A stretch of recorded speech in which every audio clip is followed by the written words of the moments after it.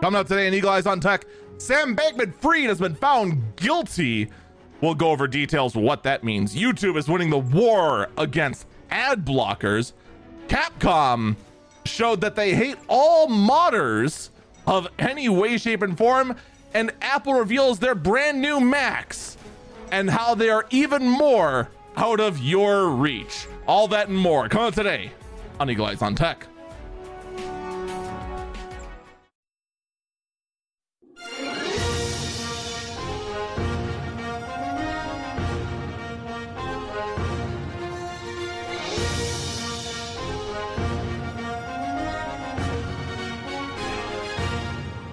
Good morning, good afternoon, good evening, North Stream. This is Eagle Eyes on Tech. I am Eagle Falcon. You know what I really hate this past week? I was incredibly busy IRL, and Apple decided to do a late night Apple announcement on like Tuesday. No, wait, was it Tuesday? Yeah, it was Tuesday. It was on Halloween. And I ended up having to watch it after the fact, which is hilarious because it was really short for an Apple event. All right. I understand why they went ahead and put it on Halloween. It's because the prices they threw on their products are absolutely terrifying, as well as the specs. It's not the fact they were spooky fast. No. Chat says that it's because they were spooky fast. That's what they wanted to say. They are not. They are impressive at what they do, but they do not address the problems they have. Apple Silicon, I've rambled about Apple Silicon for a long time now. And for the most part, there are still big issues with the stuff, but we're going to go ahead and cover that in a bit. First things first, we want to get to the FTX founder, Sam Bankman-Fried, has been found guilty of fraud. I know. It is a totally original joke that totally everyone has not stolen already. Totally. How many people have used that joke, by the way? Like half of tech media? Half of media in general, at least? Chris said Sam Bankman phony. That's not as funny though. In any case, he has been found a fraud. There is nowhere for him to go. I don't know if there was any kind of plea deal that was reached. I kind of doubt it because everyone around Sam Bankman-Fried kind of took plea deals to get more evidence on Sam Bankman-Fried. But he has in fact been found guilty, not pleaded guilty, found guilty.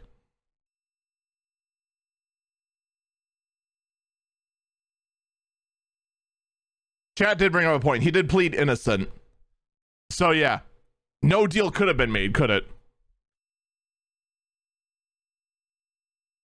So what does this mean now?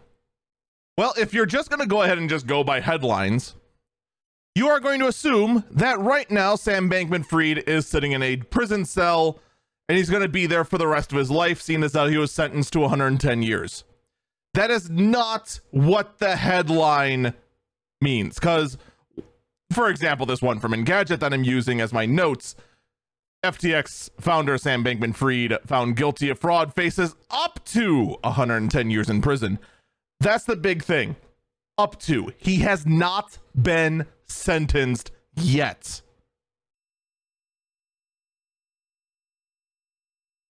This is key. Okay? Because there are a lot of charges. And I do mean a lot. And there are minimum sentences that can go out per charge, and there are maximums per charge. The maximum is if all of those sentences of fraud and et cetera, were taken to the max. It is now up to, I would assume, the judge. It can vary from state to state, but I'm pretty sure in Sam Bankman-Fried's case, it is now going to go to the judge of what he's sentenced to. Oh, well, Eagle, that means after that, then he's going to go to jail for a whole lot of years. Not necessarily.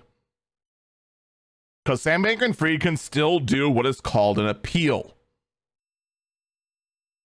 He can still appeal the court decision and go to trial again over this and appeal the court decision. And he can appeal this all the way up to the Supreme Court. Theoretically. He can keep appealing it until he gets to the highest he can go. And then until the court just decides not to take the case. Here's the thing, okay?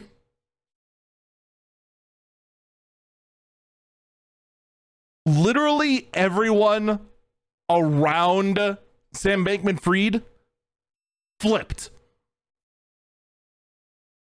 Pretty much everyone, including his girlfriend slash fiance slash mistress, whatever the heck the association was between SBF and the gal, I already forgot her name, that ran the other. You know who I mean, all right? When you're as close to an SO as this guy has flips on you, you've got nothing.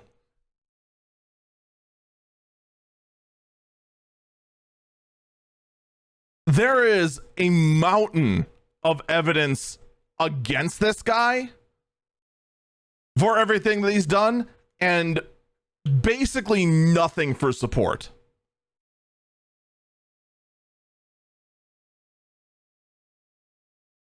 His appeals have almost nowhere to go unless he pulls out a legal miracle out of a magic hat.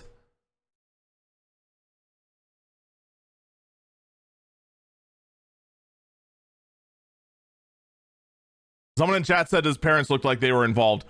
I don't know if they were involved with or against. I would assume with. But, I mean,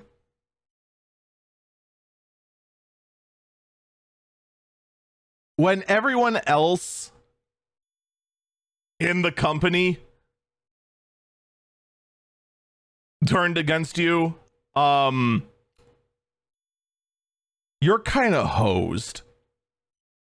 Even if Sam Bankman-Fried's parents are on his side. Excellent. It's 3 people plus a lawyer against the world.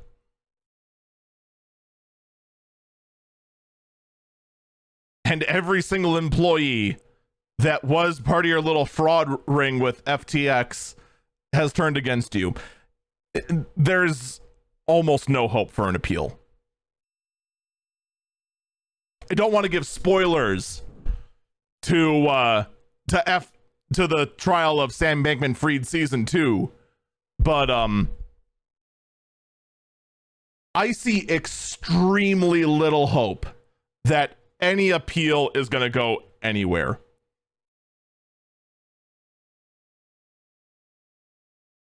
He is going to be serving a long time in jail. If you told me I had to go and pick what kind of number he's going to spend in jail, it's hard to say. I don't know the exact details of the case in front of me. I don't know how many charges, what's the min and max for each.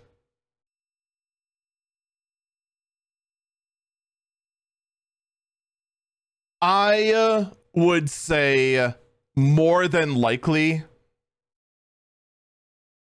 the guy is going to spend upwards of 60 years. And when you start getting into that territory of the guy's gonna be old and senile by the time he gets out of jail? Because the guy's like 30 something now, right? So let's say he got 60 years. They might as well tack on a few more anyway, because you're basically serving a life sentence at that point. 31. So if it was 60 years, he'd be going out at 91.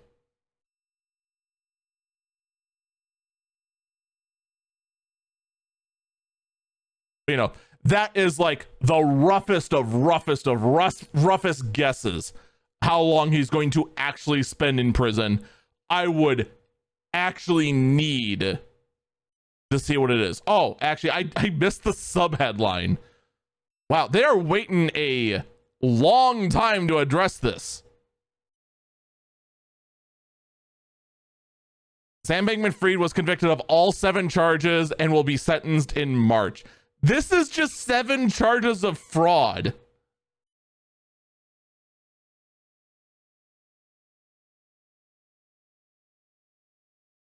That's it?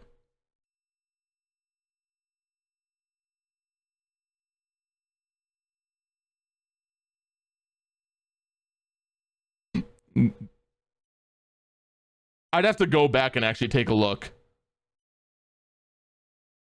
Because that has to be like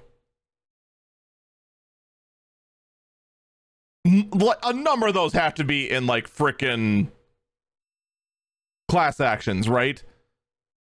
Because there's no way it's only 7 instances of fraud, considering the amount of people that FTX was dealing with.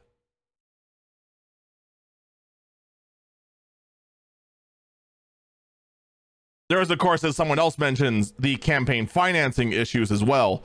And that is not minor. That is not minor in the least.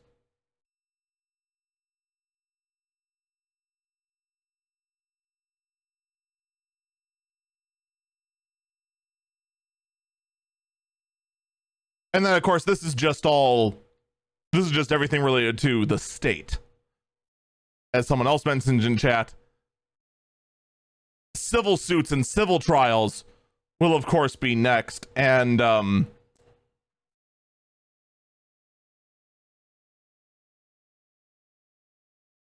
if you thought that somehow, some way, this guy was going to weasel out of it, good news. He's not.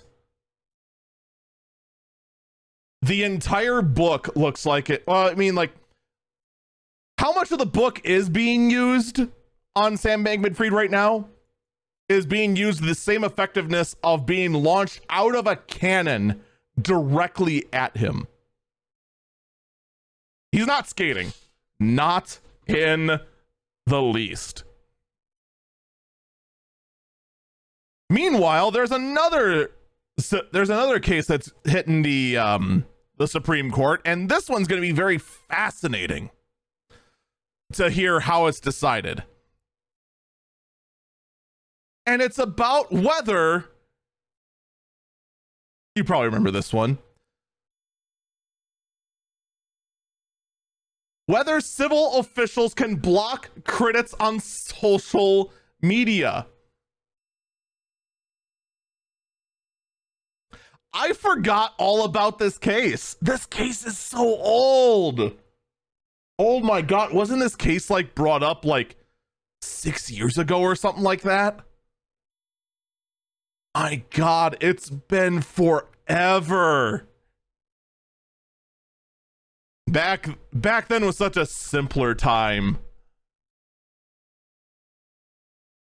We didn't know the horrors about something called the virus TM.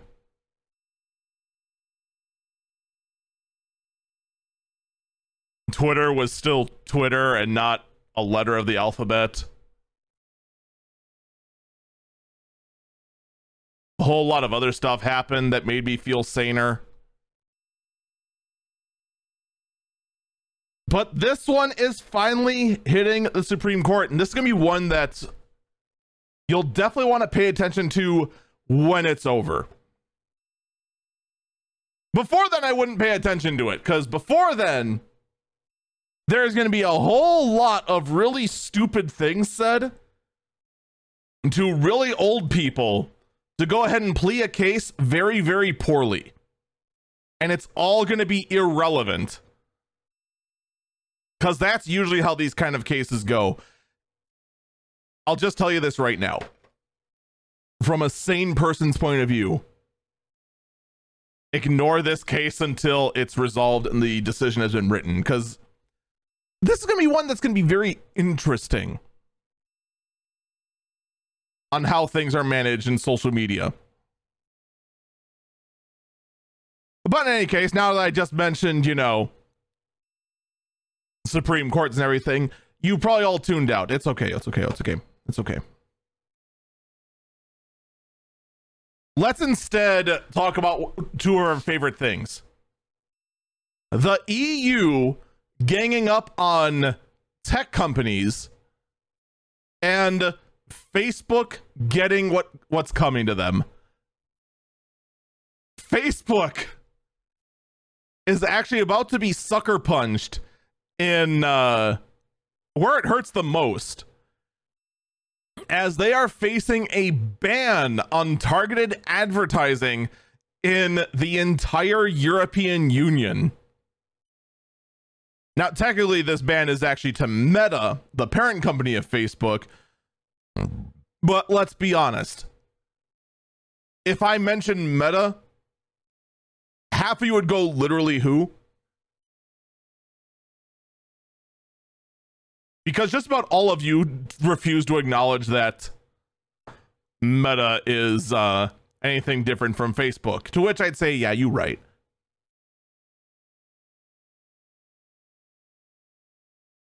Now, someone in chat asks, why is this only on Facebook?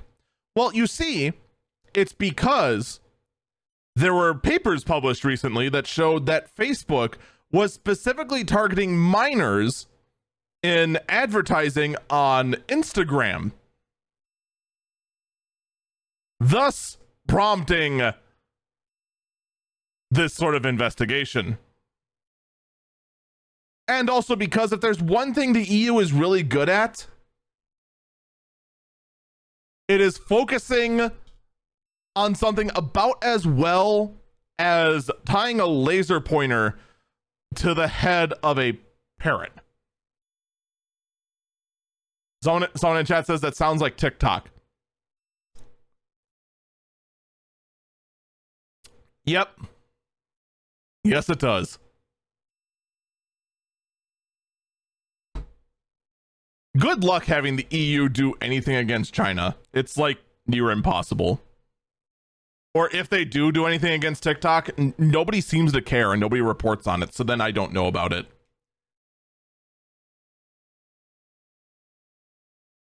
It's just kind of weird like that. I think it's mostly because tech media just loves anytime that Google, Facebook, or Apple are beaten up on. So the moment they see anything go, oh, Facebook faces a $5 fine. Quick, get our top reporter on it.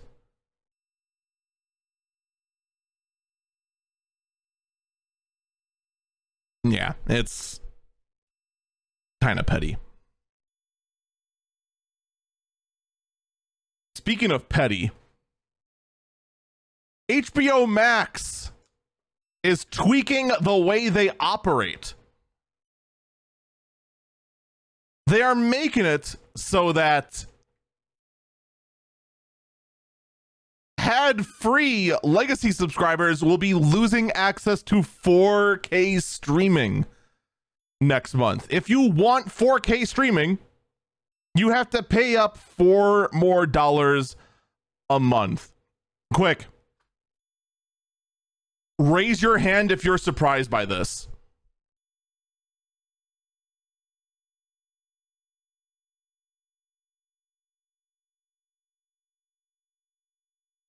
Now, actually, I should raise my hand in all this, all right? First off, I don't have HBO Max. That's not in my my cornucopia of subscription services, so I can fake having TV because I don't want a cable bill. And because my rabbit ears don't work in my apartment. I still can't believe that, by the way. That I don't know what the heck is with my apartment here. But my actual rabbit ears can't get any channel other than a little bit of staticky CBS, and that's it.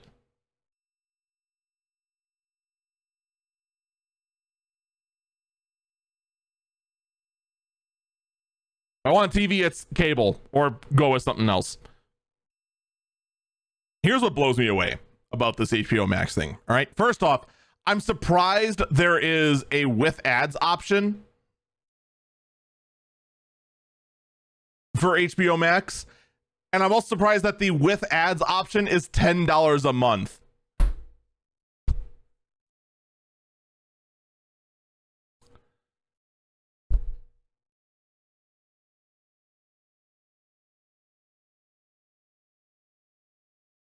That's thank God I can go ahead and watch ads for $10 a month. You know, back in my day, I used to be able to watch ads on Twitch and then get money for it. Those were the days. Except I couldn't actually cash in that money. I had to go give that money to other people. It was weird.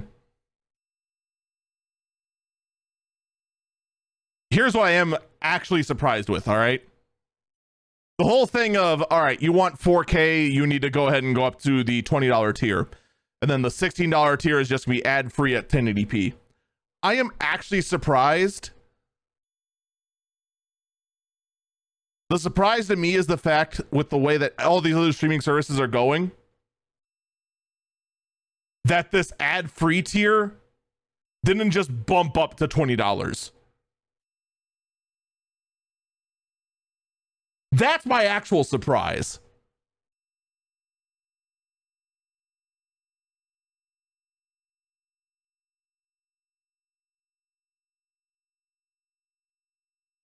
Because like every other streaming service right now is doing everything in their power to take advantage of the fact that there is a mild case of inflation. In some cases, there's an extreme case of inflation. And they're just slowly bumping up their prices all around and kind of doing what is referred to as a boiling frog effect. What I mean by this is that the analogy goes, if you take a frog and you throw it in boiling water, it is going to hop out immediately. But if you throw the frog in warm water and slowly bring the water to a boil, the frog will not leave. We have been seeing this over the past few years of streaming services very slowly creep up their prices by like $1 or $2. And in fact, Netflix has pretty much been the master of this by very slowly increasing their prices. I swear Netflix increases their prices 50 cents every 3 months. I know they don't actually do that, but the amount of times I hear about a Netflix price increase, it almost seems that bad.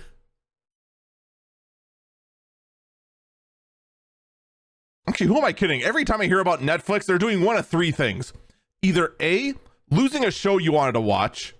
B, increasing their prices slightly. Or C, cracking down on password sharing.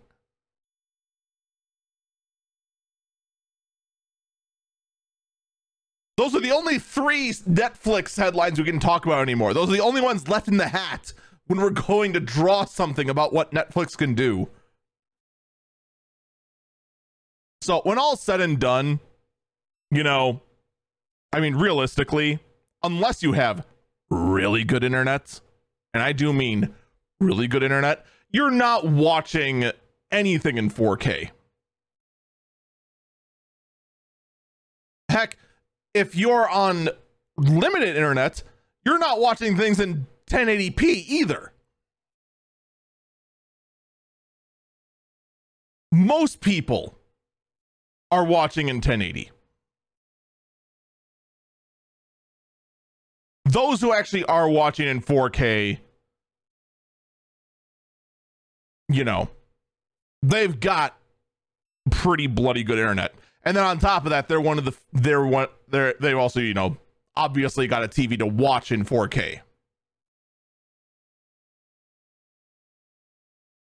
So, of the things that HBO, what do they call themselves now? HBO Max can do. How many times has HBO changed the name of their streaming service now that I think about it?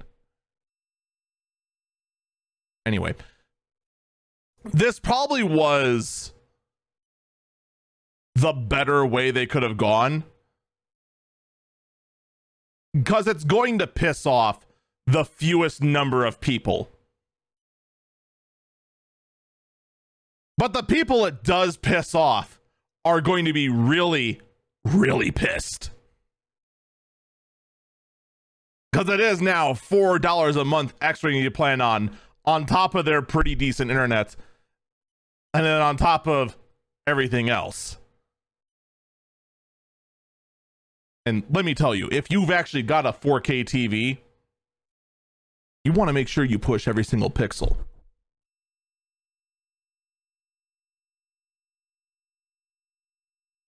But my 4K TV can play at 1080p, it's just fine. Oh, no.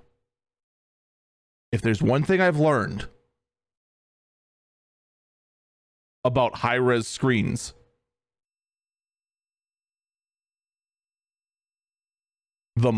if you go ahead and put two equally sized TVs side by side, a 4K TV displaying at 1080p and a 1080p display TV displaying at 1080p, the native 1080p's TV is going to look better than the 4K one. Hands down. Native resolution is king. You always want to push that. Even if on paper, it should be fine. So, I do feel for the people that this is going to affect. Just wait until next year when your ultimate ad-free tier ends up going up to $21.99.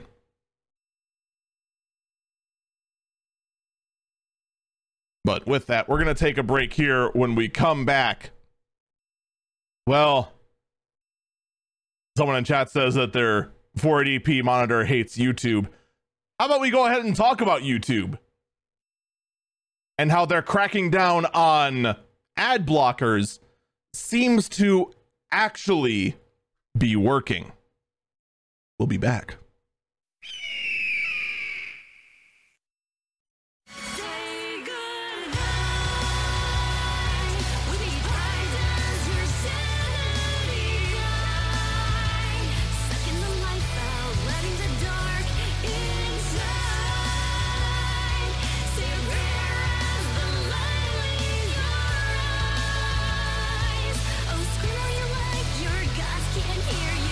Welcome back, Eagle Eyes on Tech. I'm Eagle Falcon. It's no secret that YouTube has been cracking down on ad blockers. The biggest surprise, honestly, to most people, and be honest, you're surprised it took this long. Like, didn't you expect YouTube to actually do like a serious push against ad blockers like, I don't know, 10 years ago? It feels like they're coming out and like starting a fight that they already lost long ago. But the thing is that the way they're fighting back seems to actually be working. So what they're doing now is that if YouTube detects an ad blocker, they will go ahead and prevent you from watching the video and say you either need to whitelist YouTube or buy YouTube Premium. And, well, obviously, this went ahead and started what we call in the business a game of cat and mouse. As then every single ad block company that pretty much operates goes ahead and tries to find ways around being detected and still blocking out ads. And then YouTube tries to find ways around that.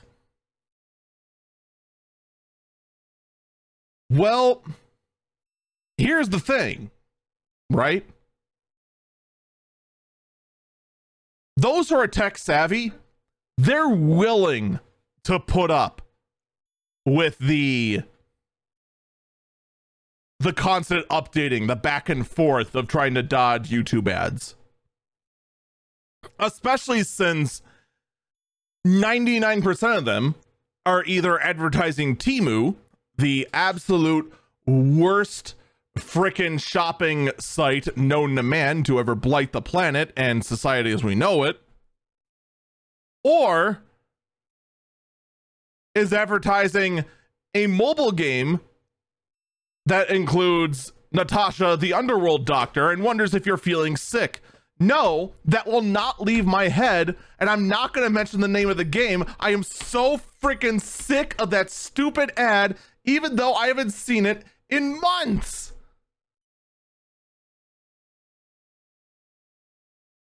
For the record, I have not actually seen YouTube ads in months. I have found a way around it. But according to YouTube, they have found, according to tests,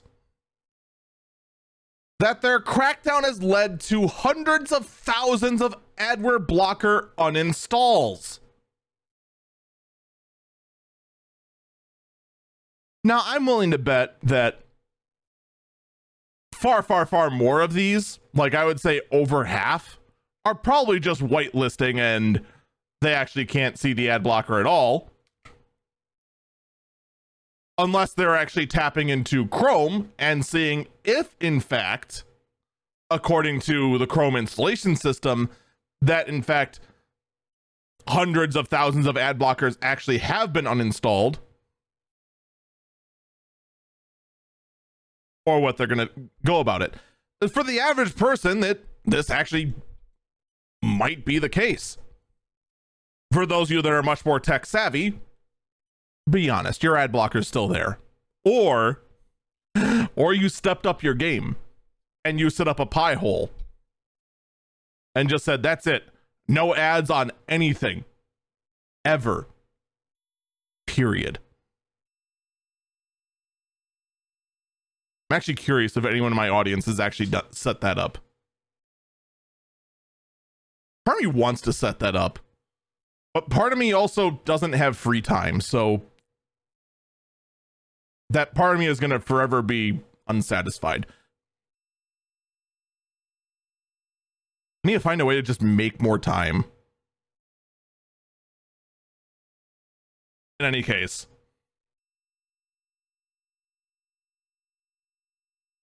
So is that just it? Is YouTube actually winning the war against ad blockers?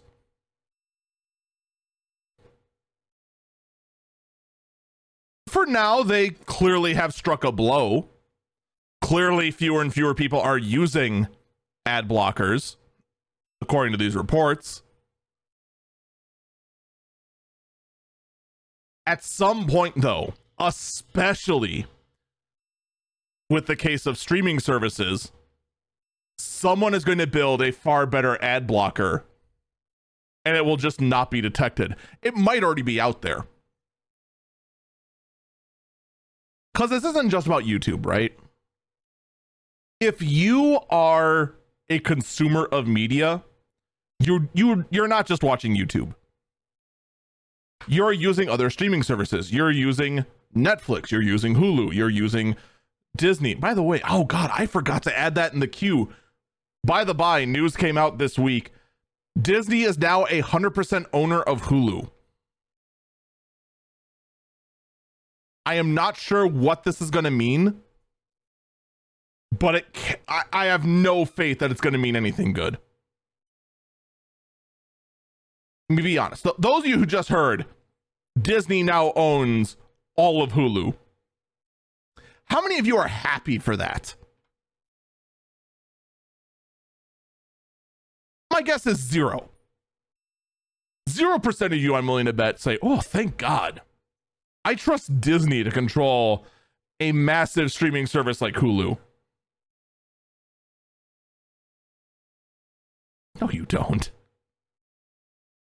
You're either indifferent because you don't know anything, or you're actually worried. I, of course, am in the latter, but we'll have to see what that means. YouTube cracking down on YouTube cracking down on ad blockers, though.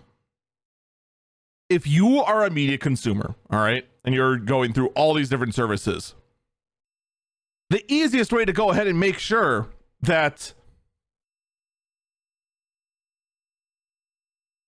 you're actually spending less than it would be for a normal cable bill as it is to go ahead and get the ad version of it, because that is the current status of streaming services.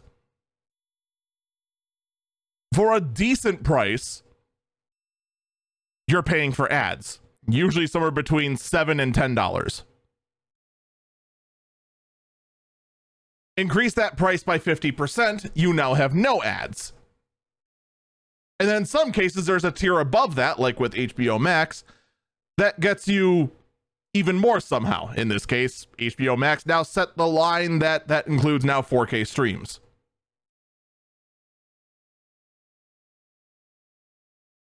So if you're going ahead and you're trying to be as cost conscious as possible, you're going to go ahead, have all of yours be the ad version, and then, like the giga brain you are, you're going to go ahead and tweak out some kind of ad blocker to make sure it just blocks all the ads on all of them, and then laugh as you cut down your streaming bill by at roughly a third.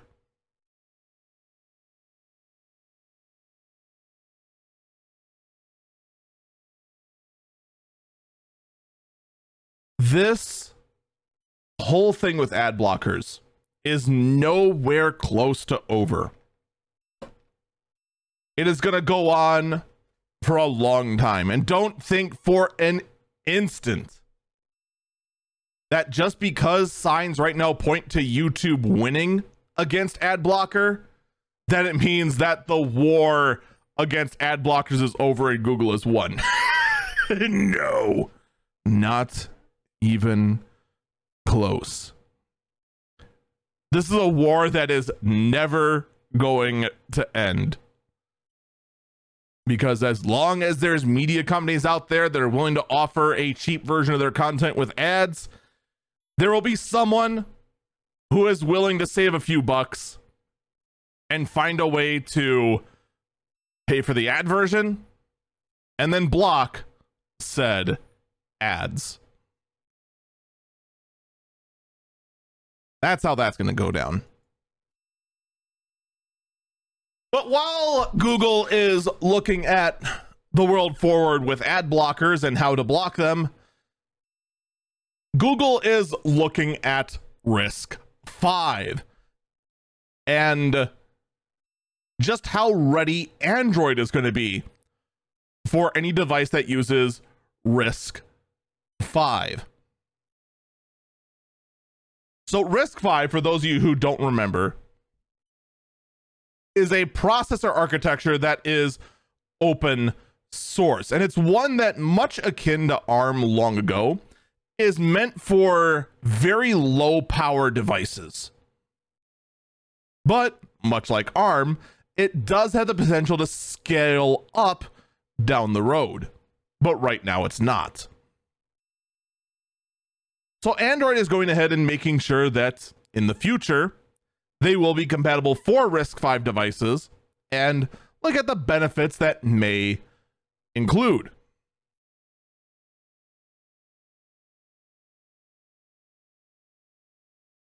Now,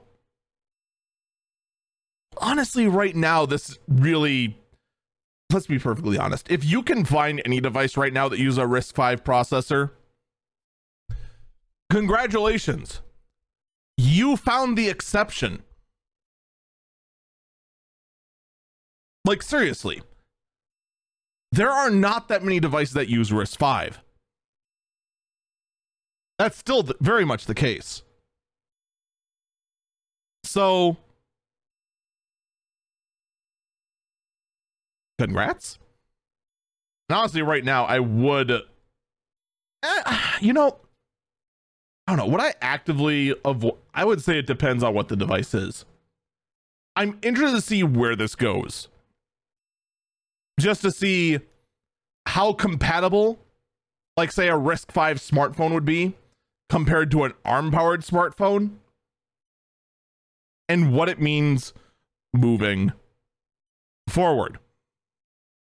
One thing I would avoid, though, are any, and I do mean any and all, Android phones from China. As a recent study has shown that, in fact, yes, they are packed with a metric ton of spyware. So no, it's not just Huawei phones. It's just about every single major phone that originates from a Chinese manufacturer. Xiaomi, Red Magic, just about all of them. Now then, armed with this new information, how many of you are surprised?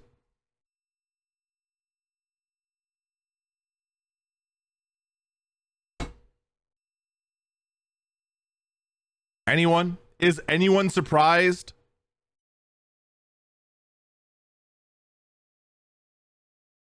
And keep in mind, we are talking phones that are manufactured in China by a company from China. We are not talking about devices like the iPhone, for instance, where the iPhone is made in China and also India, apparently. But the software and everything is designed in the United States.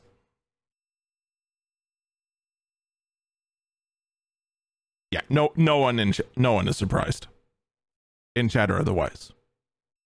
No. But, just in case you see someone who is just like, oh man, I don't want Apple to be able to spy on me, and they go ahead and use a Xiaomi phone, just know that, in fact, that person did not think this through. And in fact, yes, their phone is filled with a hilarious amount of spyware. Yeah.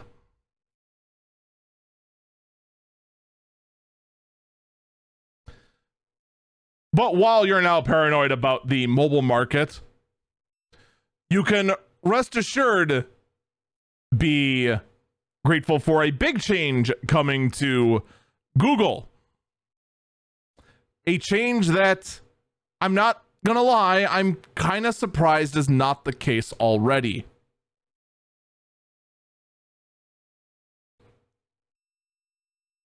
Google will soon have all explicit images in their search results defaulted to blurred.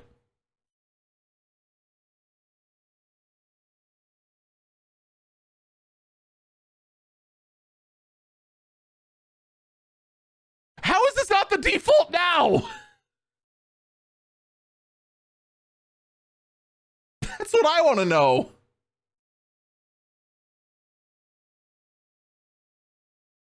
The year is 2023. Google is finally making it so that any porn that comes up in a Google image search is blurred by default and you have to click it to unblur it.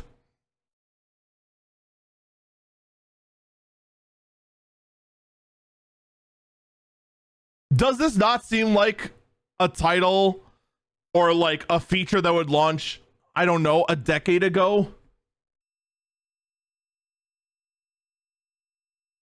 I just can't even. This feature has existed for Google for a while.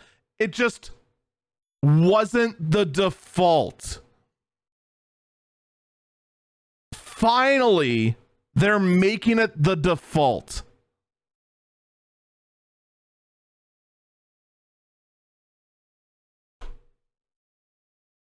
I'm just flabbergasted that this wasn't the default an eternity ago. It's just good job, Google. I am completely and utterly flabbergasted. You've done it. Almost as flabbergasted as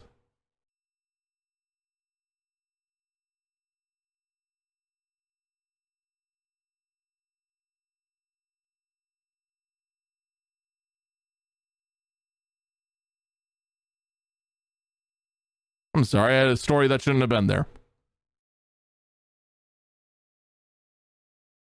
Almost as flabbergasted as I am at the announcement by Microsoft that, in fact,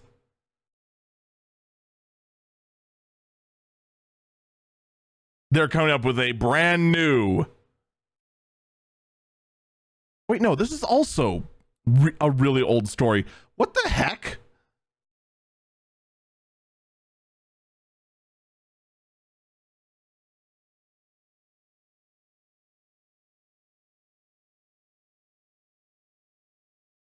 Any other stories that accidentally ended up in my thing that are from 9 months ago?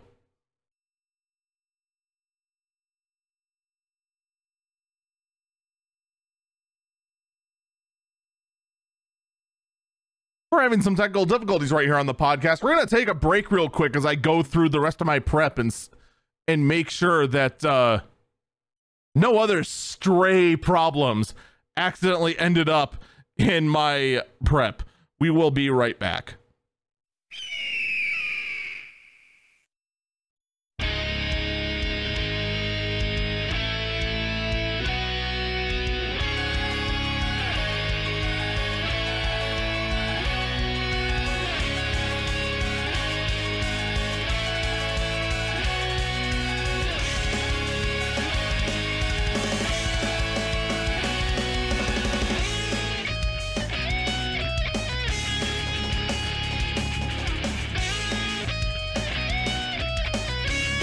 Welcome back, Eagle Eyes on Tech. I'm Eagle Falcon. We found the problem. It's been taken care of. I'm going to make notes on it later. But no, everything so far has been fine. I do want to know how the heck 2 stories from 9 months ago got in my mix, but I digress. One thing that's becoming quite apparent, though, is that AI is not all it's cracked up to be. Microsoft has been accused of damaging the reputation of The Guardian, all thanks to an AI-generated poll. So apparently, something that Microsoft offers is for news publishers to have automatically generated polls in regards to news stories. Now, this sounds like a really cool feature. All right, you just write the news story, AI automatically makes a poll that brings up user engagement. Win-win for all around, right? Well, it would seem that way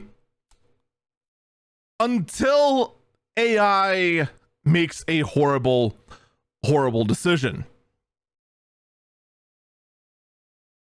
You see, the story was in regards to the death of a 21-year-old woman In fact, specifically, a water polo coach.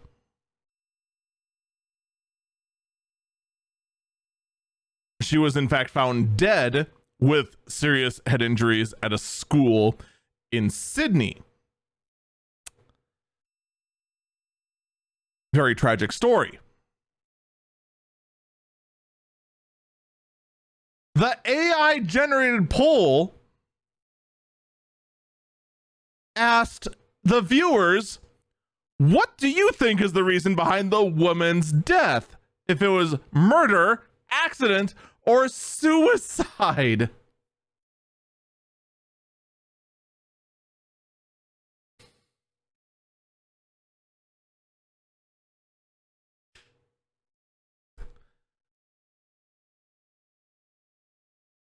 I'll give the AI a program credit. If you ignore human decency and societal norms, it's a pretty good poll question to answer. However, we live in a society. We have this crazy thing called respect for the dead. We, have these crazy things called feelings. And that was about in as poor taste as it possibly could. Someone in chat said that this is some Monokuma stuff. Oh my god. Monokuma, for those who don't know, is a fictional character of a murder mystery visual novel series that goes very, very dark very, very quickly. And yeah, this kind of ranks up there with that. This is a very, very dark and tasteless question to put into a very, very tragic story. So Microsoft's in hot water for this. Whoops.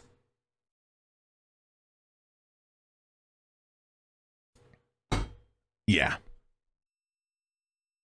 Good job, Microsoft. You managed to go ahead and prove that AI may in fact been a mistake. So the chat asked what won the vote? What won the poll? I don't know. I almost guarantee you nobody knows. The only people that might know was is Microsoft. And I guarantee you they are not going to tell a soul because they are embarrassed about that. Someone in chat asked, was she a Canadian veteran? I'm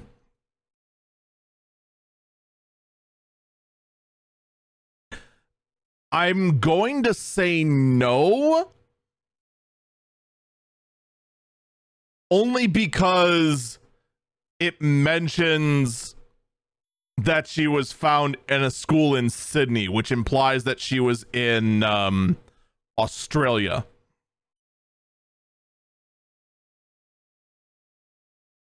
But I will admit, I do not know. The article, for the most part, is just referring to how AI botched this. So I don't believe details like that are actually going to be in it. Isn't it in good taste to mention the name of the victim in this case? I mean, the news article from the Guardian says so. Says exactly who it is. She goes by the name. Oh wait, no, that's not it. That's the name of the representative from the Guardian. Actually, I don't know if they mentioned. Yeah, they did. Lily James.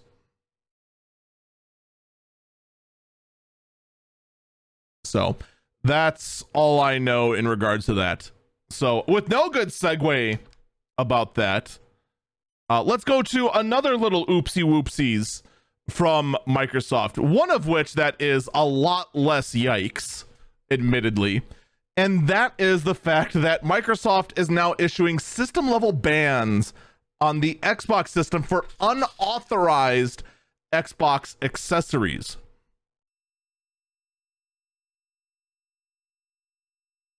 Now, for those not in the know, this seems incredibly minor, but let's go over it for a minute.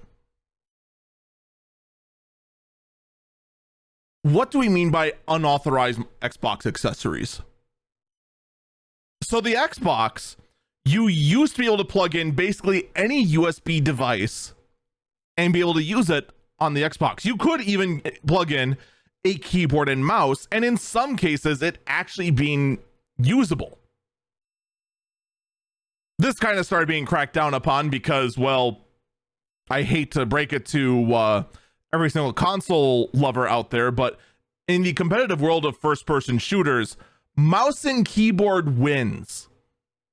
Every single... I don't care how good you are with an Xbox controller, you can't compete with a good mouse and keyboard player.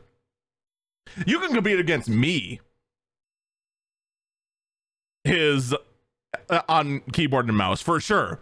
I am nowhere close to being competitive in first-person shooters. Not even close.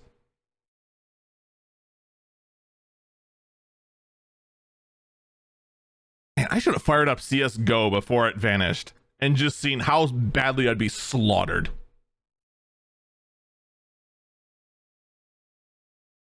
That'd actually be hilarious. Unfortunately, CSGO is now gone.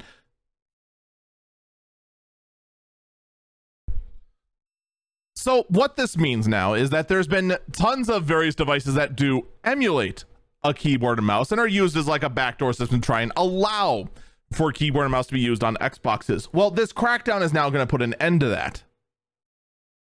So everything's good now, right?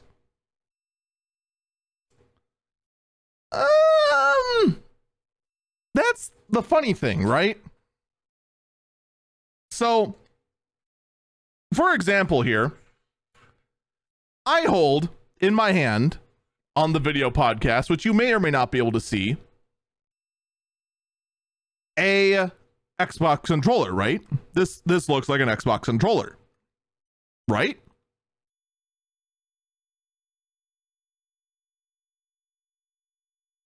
This actually isn't an Xbox controller. Well, it is, but it's not made by Microsoft.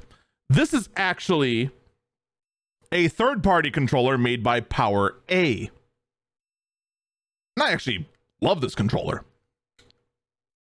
It's one that I use mostly on PC because I don't own an Xbox. And it's one that I can go ahead, take apart, take off this top part right here, swap out these joysticks, swap out parts, tweak up everything. And it's one that I actually use for speedrunning Final Fantasy IV randomizers. Love this sucker. But this technically might be considered an unauthorized accessory. I actually don't know. It actually might be fully 100% legit. It might fully 100% work with Xboxes no matter what.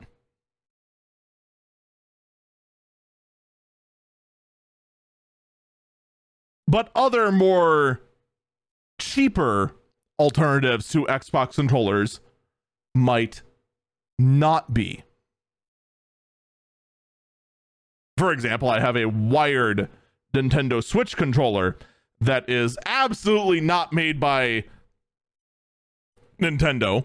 And if Nintendo ever went ahead and said that only Nintendo controllers are able to be used on the Switch, that $20 controller would then be useless. I'm fairly certain that one is licensed by Nintendo since it has a Legend of Zelda graphic printed on it, but you know, you never know. This whole move by Microsoft can both be good and bad, because this could make it so that all of a sudden controllers for your Xbox don't work because after going ahead and spending up your hard saved up $300 to $500 for an Xbox Series, you could only afford two of the cheap controllers that aren't actual official Xbox accessories. And since Microsoft didn't crack down on this sort of stuff nearly as hard as, say, Sony or Nintendo, they might not have bothered with that sort of thing.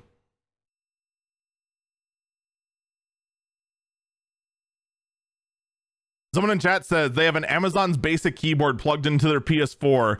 It detects as a keyboard, functions as a keyboard, and types as a keyboard.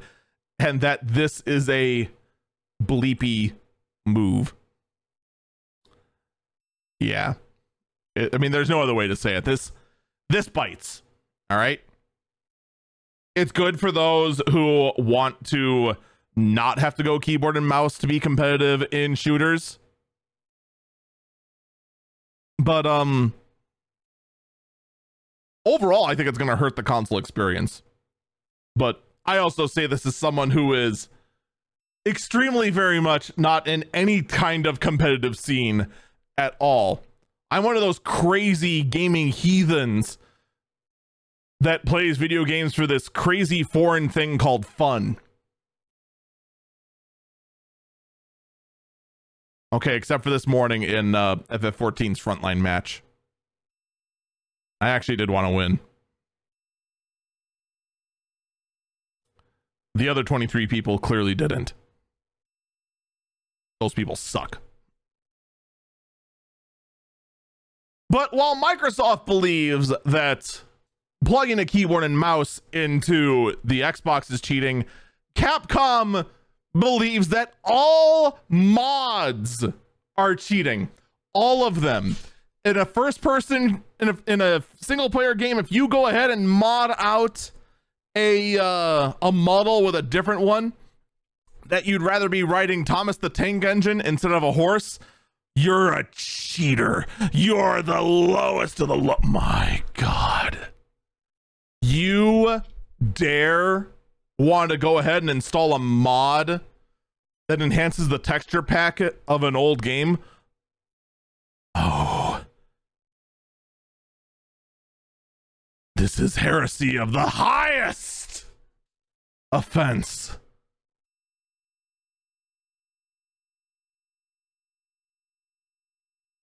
Capcom seems to be so upset on this that, in fact, they are pushing more and more to upping their game in anti-cheat and anti-piracy, specifically targeting the use of mods in their various games. And a lot of people seem to think they know why this sudden push has been made. And someone in chat is on the nose whether they realize it or not.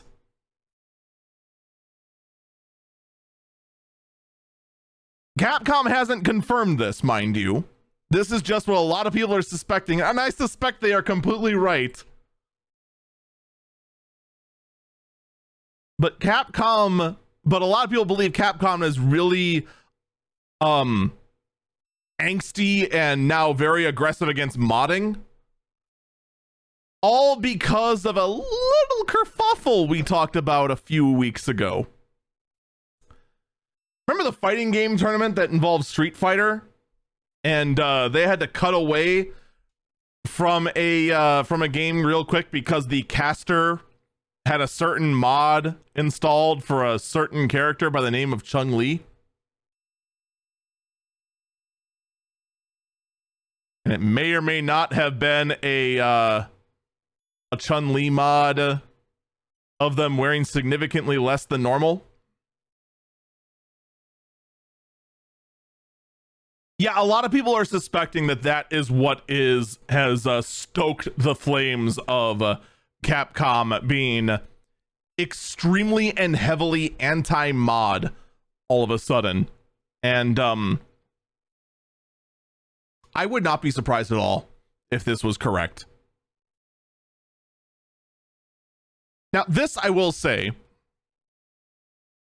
I get the want, desire, and in some cases need to be very strict with mods and any kind of game modifications, if you want to somehow classify them differently, with an online or a multiplayer game.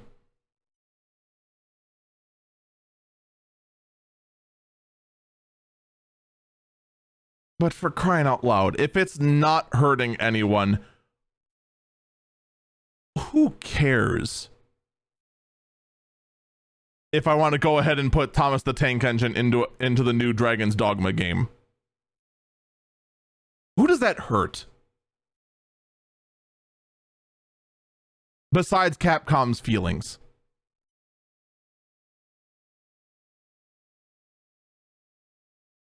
It hurts no one. Even the new Chun-Li mod.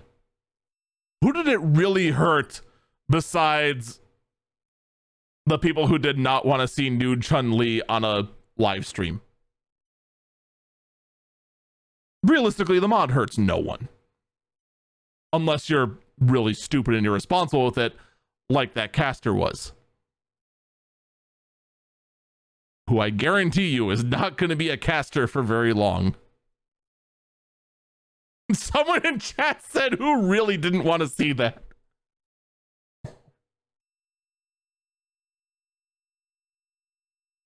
I am not going to answer that question. Look, this kind of thing is not helpful to anyone. Going ahead and trying to go very much against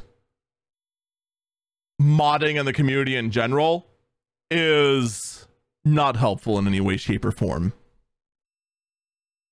So realistically, you're not helping anything. And if there's one thing I know about the modding community, trying to stop mods is gonna go about as successfully as trying to stop ad blockers. It's not going to work out too well in your favor in any way, shape, or form. I'm just saying. But while people are concerned with the behavior of Capcom, other people are concerned with what is going on at Bungie. Let's talk about Destiny 2 for a minute. How many of you listening know what is going on with Destiny 2? How many of you even know what Destiny 2 is? Let's start there. And while you're answering that question, I'm going to tell you anyway, because that's how I roll. Destiny 2 is a first-person shooter that is very Borderlands-esque in the fact that you keep working to build up your character, get new gear, and you're very much not worried too much about your competitive play. You are more focused on enjoying co-op content against environmental enemies. You're basically working against big bosses, that sort of thing. Destiny 2 is what we refer to as a live service game, meaning that they make their money primarily through cosmetic skins, among other things. I actually don't know exactly how Destiny 2 makes all their money. I do know they make a large chunk from skins, but I don't know much beyond that. And then every so often, I want to say every 4 months or so, or something like that. I actually forgot. They release patches and then eventually expansions in which new content is added. New expansions in Destiny as of late, content-wise, are about as inconsistent as it gets. Sometimes you get an entire box of cookies, and other times you get just the box.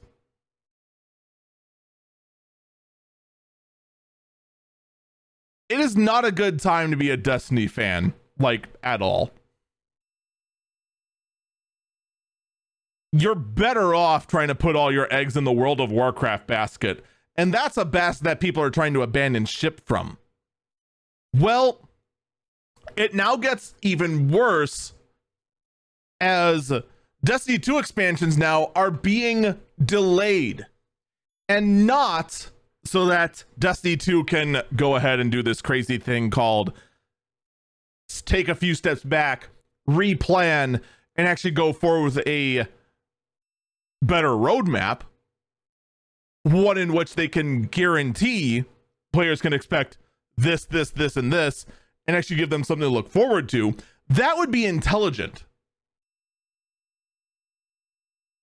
No, instead, it's being delayed because of layoffs. Now,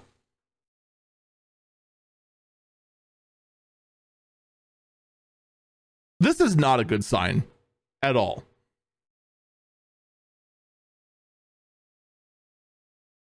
Because what was supposed to happen is that they were expecting to get another expansion in June of 2024.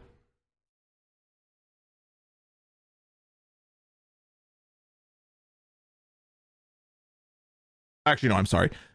I don't know when they were supposed to come before, but now the two expansions that people are expecting are not expected now until June of 2024. And then the other one not going to be coming until 2025 at some point. So now they're looking at over 8 months out, in fact.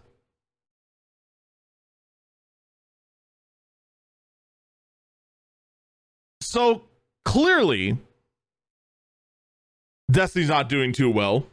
Sony, as the parent company of Bungie, is trimming some fat and making it so that the company is sustainable while everything is going south, right?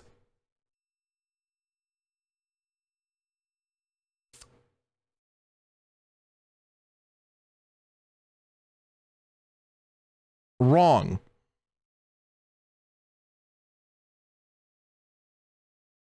According to new reports, Bungie made the decision to lay off people. Sony apparently had nothing to do with it.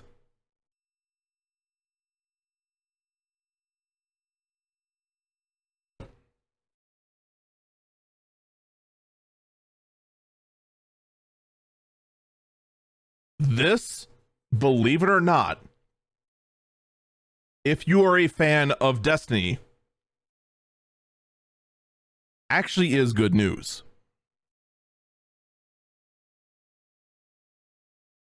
Because if it was Sony, all right, it means that the studio's in danger. Since Bungie is making the decision, it means one of two things. Either A, the studio is in danger, or B, these layoffs were very specifically targeted as problems for the company. All right. I'm not going to go ahead and I'm not going to be one of those that's just like, oh man, Bungie's doomed. Oh man, Bungie's doomed. There's still a chance. All right. There is a chance that this could be done specifically because there's a large number of people that are just part of the problem. That is a possibility. That being said, definitely don't take this as some reason to go ahead and huff a whole bunch of hopium. Things still are not looking good for Bungie at all. Hopefully they can get their act together because they actually are a pretty good studio, and it would be a shame to just see yet another studio just kind of go up in smoke and just kind of flare out.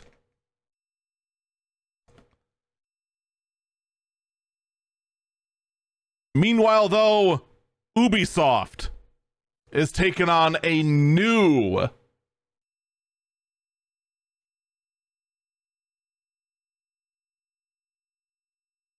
someone in chat pointed out that Some of the people that Bungie laid off was the musical geniuses who wrote most of the music for Halo, as well as most of Destiny 2. That it seems like they are changing directions. That could very well be, and that honestly would be better for the company. That being said,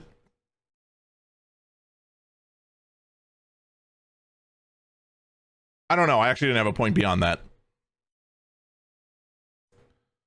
And let's shift gears over to Ubisoft, who has decided to take up a new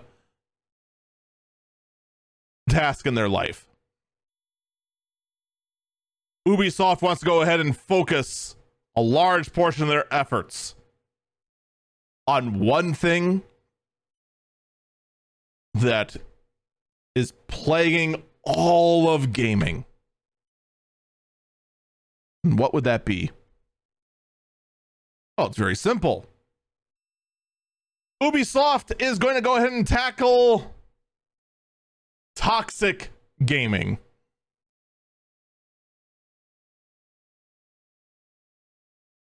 Ah, yes. That's what we need. Another company to go ahead and tackle the toxic gaming world. Look.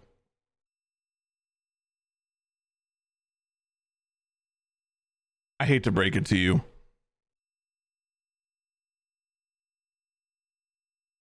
It's never going to happen. No matter how hard you try. Here's the thing, right? You could go ahead and try to remove all elements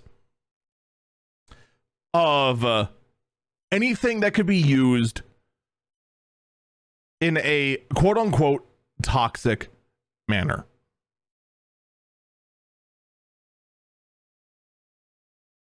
But let me tell you about the gaming space. The gaming space is extremely creative in the way they can express themselves.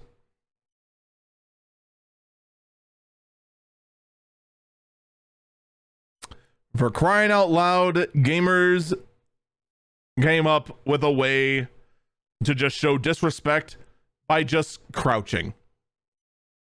Do you really think you're gonna go ahead and find a way to end all toxic gaming whatsoever?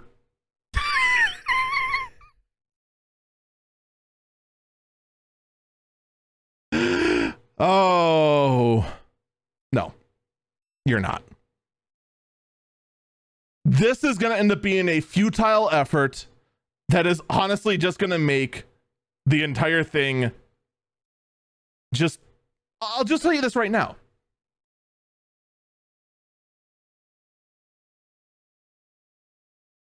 This is going to fail. I haven't even read the rest of the article yet. This is going to fail. I don't care if it's a system that is going to use AI to find toxic players and suspend them and let them cool their heads, whether it's going to be a reporting system, whether it's going to be a restriction in how characters can interact with each other.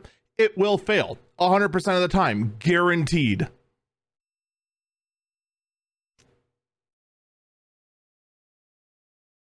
It's inevitable.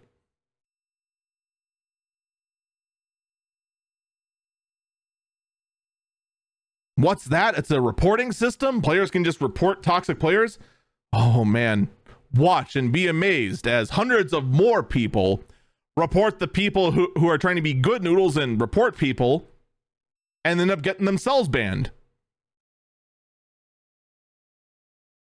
You think it's not possible?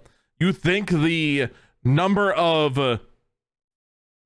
good beans is going to outnumber the number of bad beans? Oh, you don't know the art of spoofing. We'll just find a way around that. We'll find a way around that. This is a never-ending game of cat and mouse, of which trying to go ahead and combat toxic gaming, which I admit is a problem. I've had moments where I've gotten unreasonably upset at a game And it's all because of my useless team members, like all 23 other people of the twin adders that I was in front lines with this morning, that decided that every single time I tried to go ahead and bring someone in to be eliminated, they instead disengaged and just let me sitting there to die. And then we lost because they didn't want to go ahead and engage on anything and decided to continue to ignore any sort of major objective whatsoever. I don't know why those 23 other people were so bad, but I wish they would uninstall the game. You can't get rid of toxic gaming no matter how hard you try, no matter how pure of heart you think you are, it's going to surface.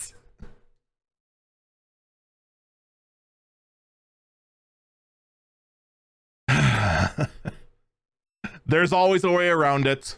And I, for one, am just going to sit back and cackle as whatever Ubisoft has planned is going to blow up in their face or just make the game basically unplayable. Someone in chat asked, what about single player? Well, then you have no toxic gaming problem. Look, if you have a toxic gaming problem in a single player game, here's what you do. Okay? Take a nap. Eat a Snickers. Get a bowl of ice cream. Go eat breakfast. You clearly haven't eaten anything yet. Go touch grass. Go breathe fresh air. Go do... If you're getting angry at a single player game, it's time to stop. Or stop playing Dark Souls. That's the other thing that could be... Actually, there's the real toxic gaming problem. The problem is Dark Souls. I actually don't believe that. But I just wanted to see if that would rile anyone. Kind of like how Microsoft wanted to see if ending support for Windows CE would actually go ahead and rile anyone up. Windows CE is finally reaching end of support. Someone in chat says there's no problem. No, the problem is Hollow Knight. Okay. I will take some of the responsibility for my problem with Hollow Knight. But I still can't believe I found a spot where I got soft locked. And that is Hollow Knight's problem.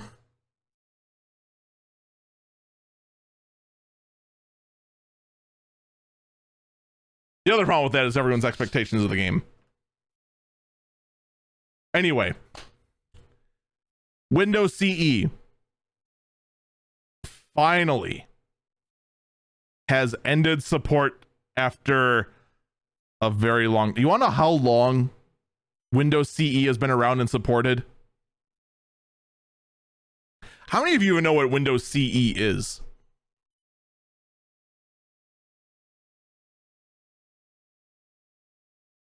Windows CE is the great grandfather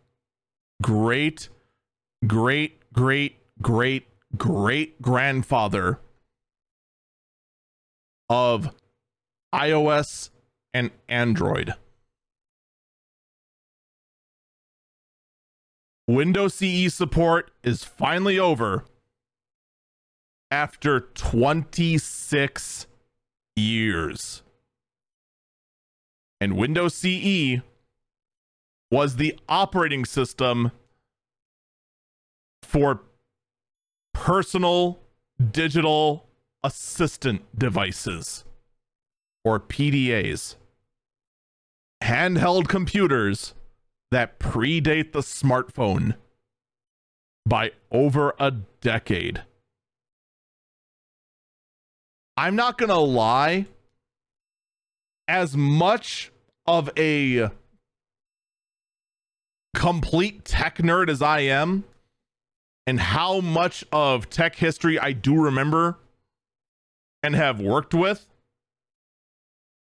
I completely forgot that operating system was called Windows CE. I've actually held devices that ran on Windows CE.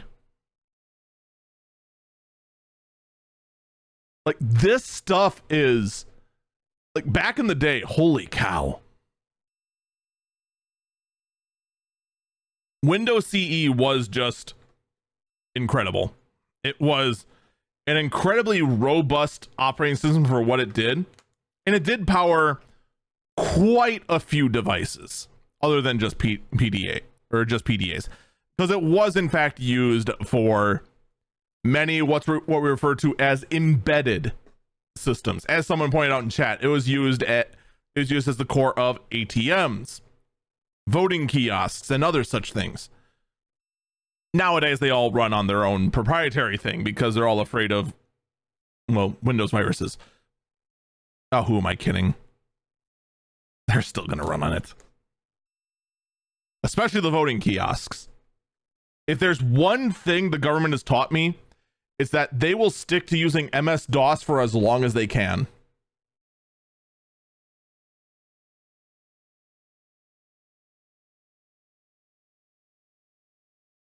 Someone in chat said they're all afraid of Windows updates. I think they're more afraid of getting Windows updates than anything. So this is less of something concerning and more of, I can't believe Microsoft remembered they even had Windows CE. Someone in chat said they have IBM mainframes at work.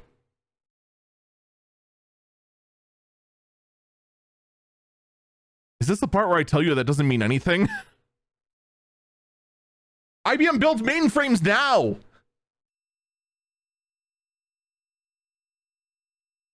It's the year 2023. IBM still builds mainframes.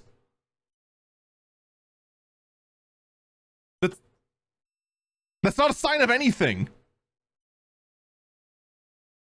Are there people who think that that because mainframe just sounds like an old computer, that mainframes are still around?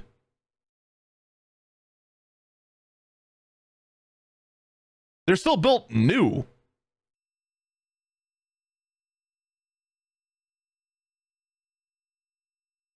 I don't know what. I'm just going to take a break here because I don't know where this conversation is going.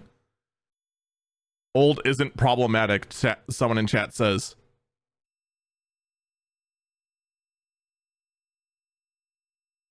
It can be, though.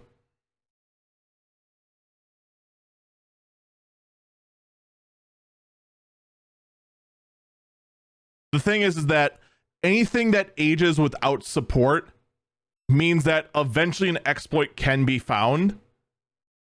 And in fact, problems can develop in the future as far as compatibility goes. But to just say we have mainframes at work, that doesn't mean anything. Mainframes are modern. Mainframes still are used today. Mainframes are still built new. I'm gonna take a break here because that statement, we have IBM mainframes at work, was just so pointless that it's. We'll be right back. We'll be right back. We're going to talk about modern compute and also Apple's new M3 processors.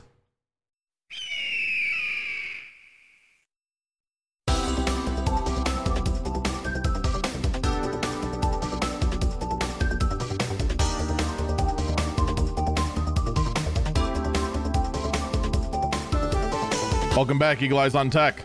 I'm Eagle Falcon.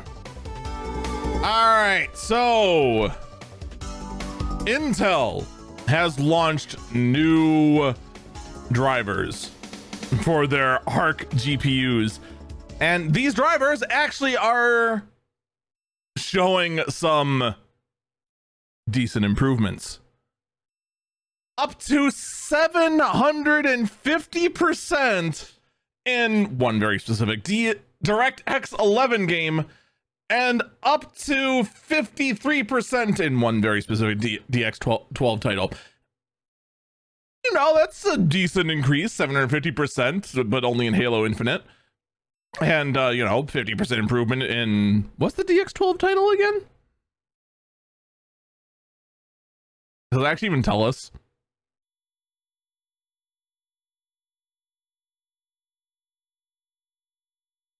I actually don't think it tells us.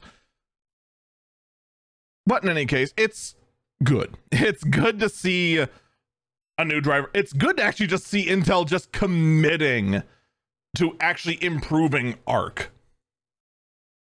Way too many of us just fully expected Intel to go full on Google in regards to Arc. A lot of us still don't think there's going to be a second generation of the Intel Arc GPU. Seeing them actually going ahead and continuing to put out driver updates after driver updates after driver updates to actually improve these cards that when they launched were disappointing, to say the least. This is a good sign. It really, really is. So huzzah for that. I actually would be very curious to see someone re-reviewing the Intel Arc cards now with these new updated drivers. Meanwhile, AMD has done a little bit of tweaking on their entry-level APUs for the mobile space. Instead of using Zen 4 cores, they're using Zen 4C cores in some of their new entry-level APUs, saying that no human being would ever notice the difference in them swapping out and specifically using very high efficiency cores rather than, you know, the true Zen 4 cores they're used to seeing.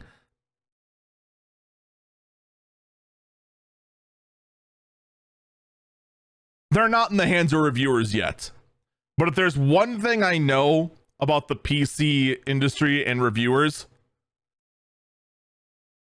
if you are dumb enough to say that no human being would ever notice the difference as a manufacturer, some lunatic out there in the review space is going to find a way that they can know the difference. I guarantee it. Someone in chat asked, would a benchmark tell the difference? We're going to find out now, won't we? Now, I don't know about most of you, but for the most part, I don't usually pay attention to laptop benchmarks, mostly because not everyone goes ahead and does laptop benchmarks. Especially since, you know, the biggest differentiator between laptops is going to be the thermal solution. If I go ahead and throw a Core i9 laptop or a Core i9 processor into a laptop this thick, if you can't see it, I'm holding up, you know, fingers about a centimeter apart or a quarter of an inch. I don't know, I'm estimating it. Or if I throw that same processor in a laptop 3 times as thick, guess which one's going to perform better? It's going to be the thick trunker laptop, just based on the thermal solution.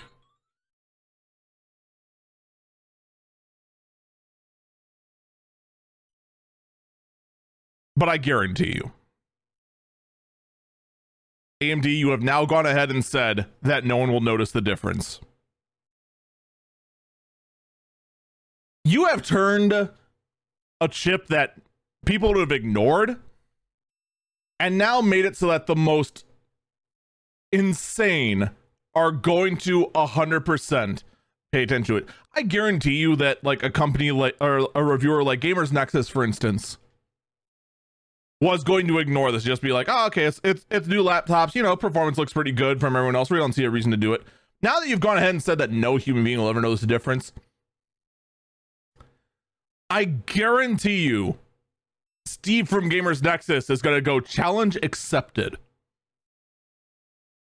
and then find the difference 1 100% guaranteed. Meanwhile, in other laptop news, the RTX 40 series laptop GPUs have now been tested. And here's what we've learned.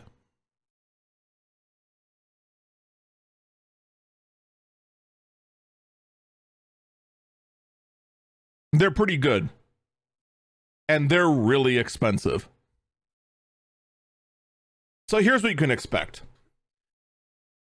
Again, the whole thermal envelope of the laptop is going to play a big role in this. All right? Don't forget that. But on average, you can expect a mobile version of a GPU perform roughly the same as the desktop version of one tier lower. See, back in the day,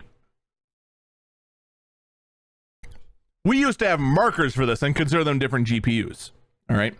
We used to consider a GTX 580M different from a GTX 580.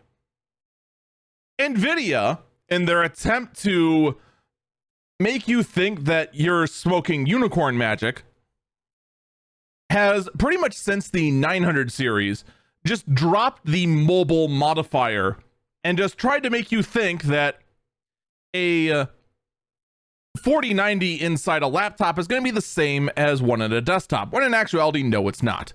It's going to be roughly on par with one tier lower, which honestly is still really impressive. But I'll just tell you this right now. If you're one of those people that thinks that you're better off just getting a gaming laptop over a gaming desktop, you are going to pay roughly 50% more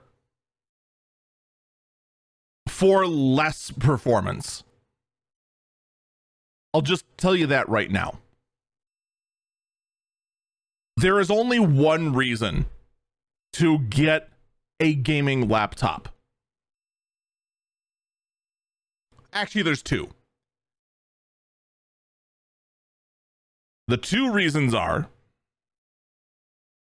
you are living in a space that is extremely space restrictive,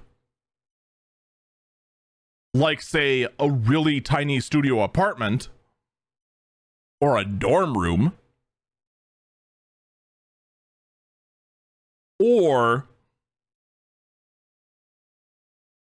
you live on the road pretty much exclusively and need this kind of performance wherever you travel. Those are pretty much the two use cases. And I'll tell you this in addition to that.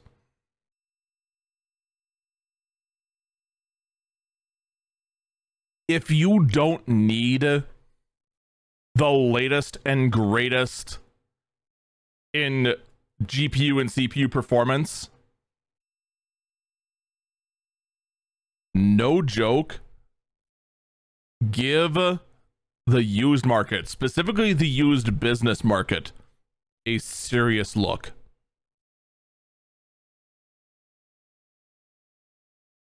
There are much better deals to be had.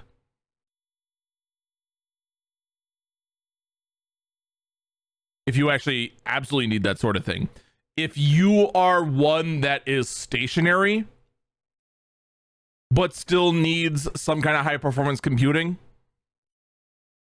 you may want to look at trying to build a small form factor system, or just look into getting one yourself.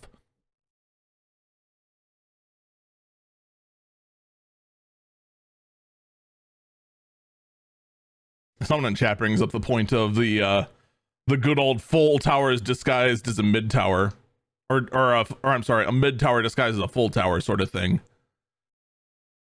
I cannot, the number of times, all right, I'm not gonna lie.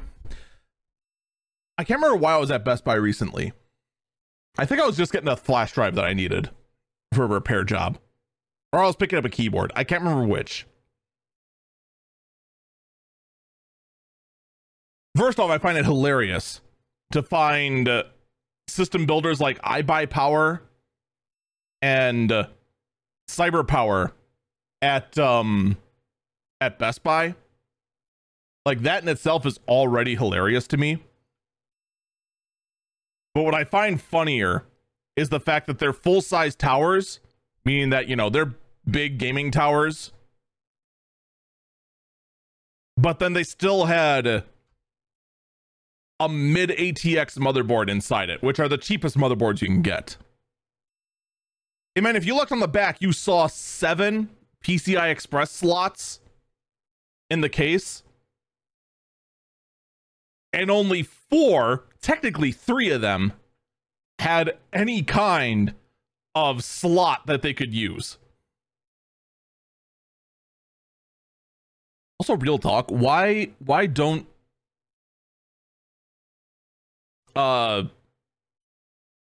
MATX boards just put the GPU slot at the very bottom of the board?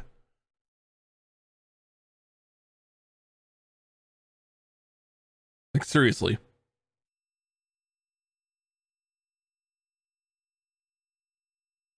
Anyway. A lot of these high-end gaming laptops, I do truly not recommend using. The performance per dollar equation, especially with the RTX 40 series GPUs, is just, it's not there at all. 100%. Okay, someone brings up the point in chat that the distance of the PCI Express slot to the CPU does actually matter for that. That's fair. That's one of the reasons why we don't have SLI anymore. Actually, the main reason is that no one wanted to support it. But in any case, that is the state. That is the state of mobile performance right now. It is incredibly expensive. And you know what I'm surprised someone hasn't said, because someone always says this in my chat whenever I talk about what to do for high performance computing. There's one phrase that keeps coming up again and again and again, and it's all in jest, admittedly. It's get a Mac. Just get a Mac. And heck, if you drink too much of the Kool-Aid, you would believe that the RTX 4090 is very easily outperformed by the Apple Silicon M2 Pro if you chugged way too much of that Kool-Aid.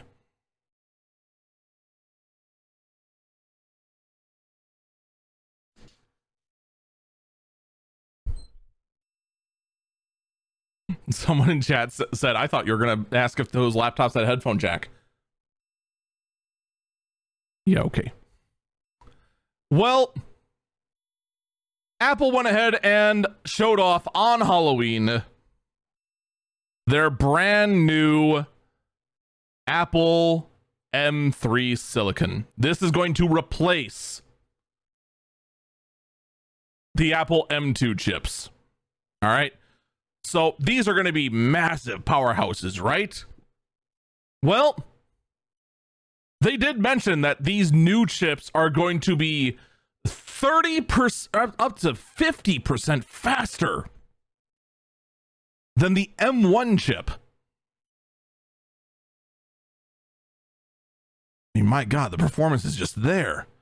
And you just compare those cores, up to 30% faster than the M1 and 15% faster than the M2. Throughout the entire presentation, they tooted their horn heavily, and I do mean heavily, on the grounds of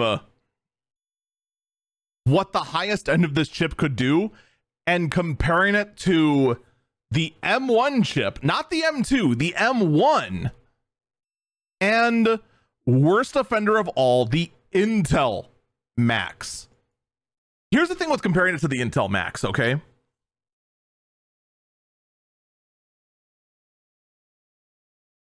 The Intel Max have two problems now.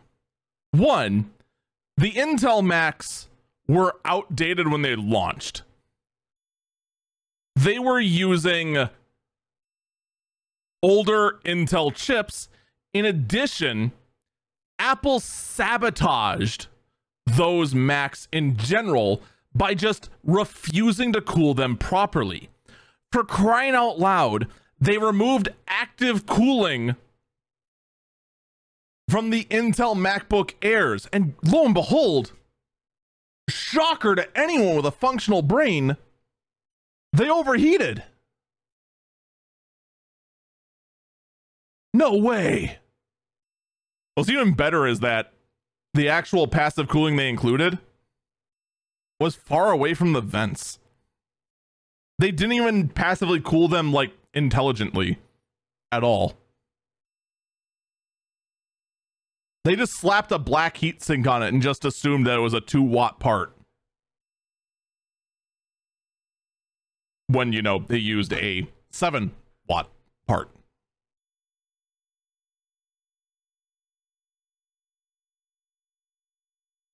So yeah. They were terrible products when they launched because Apple wanted them to be terrible products to justify their move to their own silicon. And then on top of that, they were already outdated Intel chips because Apple just didn't want to put in current stuff in them for whatever reason. The reason now clearly being they just wanted to sandbag Intel. They just wanted to make sure that if you were dumb enough to go ahead and support them during the tail end of the Intel era, that you look like even more of a sucker by comparison. Welcome to the world of Apple, where your company actively gaslights you. But hey, you know what the Intel Max did have going for them? They were affordable at the time.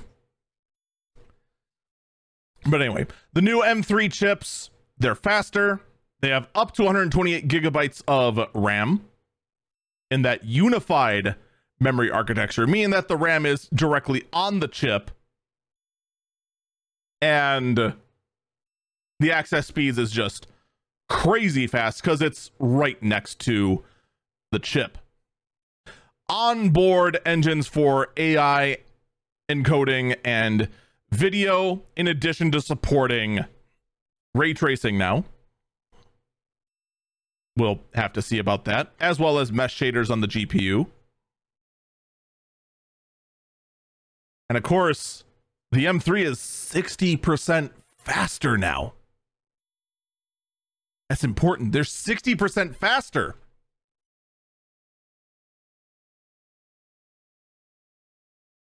You can't see the graph if you're on the audio only version of this podcast, but this graph that Apple has for the M3 family neural engine performance is very telling. All right. The bars show the M3 family bar completely full and colored. The M2 family bar is gray and roughly, I would say, 90% full. No. We'll say 85 to 80% full. And then the M1 family bar is about 70% full. But they go ahead and say that the M2 family is 15%, that the M3 family is 15% faster, and it's 6% faster than the M1 family, when the bars don't show anything even close to that. This is how Apple operates on these keynotes. They've gone back to some of their very bad habits that they've had since the PowerPC era. You stop seeing this as much in the Intel era, but they just continued again and again and again to just show examples that just show, our chip, our silicon is just so superior.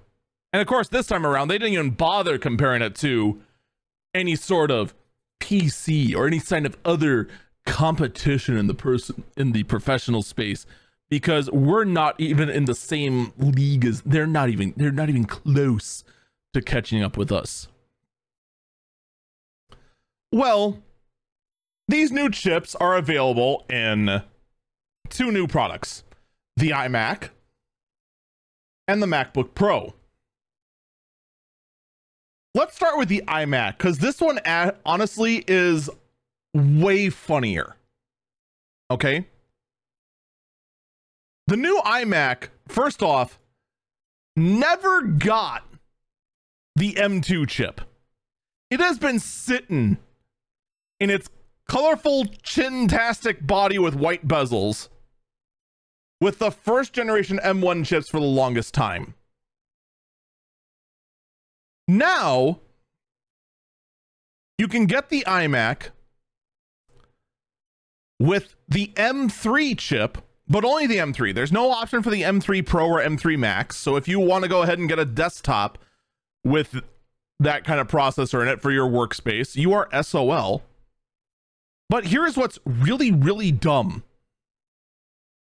All starting configs start with 8 gigabytes of RAM.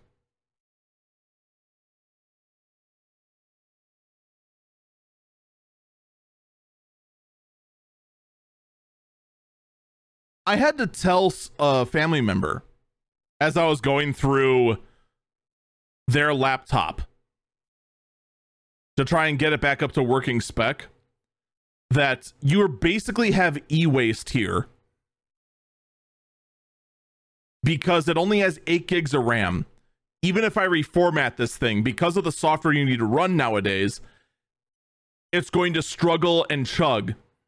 And right now this laptop is non-functional because it's going instantly into swap.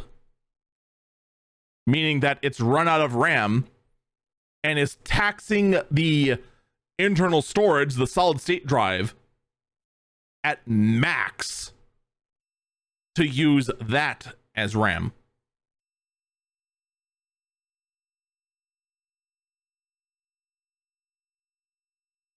Oh, that's fine. That's fine, Eagle. It's a Mac. Macs are more efficient with memory, right? No. Nope. They're about the same as PCs right now. You still need more than 8 gigs of RAM. 8 gigs of RAM is going to be able to function for basically a YouTube machine in the Mac world right now. Oh, that's fine. I'll just add more RAM.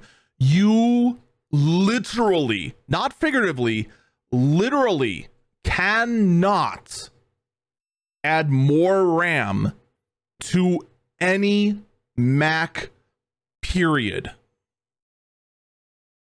It is impossible to upgrade any Mac. And here's the best part, all right? For what is basically e-waste, with an entry-level M3 chip, with a 256 gig SSD, and 8 gigabytes of RAM, but hey, you got a 24-inch display that's 4.5K resolution for some reason. Seriously, 4.5K? Remember how earlier how I was saying that you absolutely don't want to watch 1080p on a 4K screen? Do you want to watch 4K on a non-4K screen? That's infuriating. Not gonna lie. It's not just that. Your IO is literally just 2 USB-C ports. That's it. The other versions have 2 USB 3 ports and gigabit Ethernet on the power brick.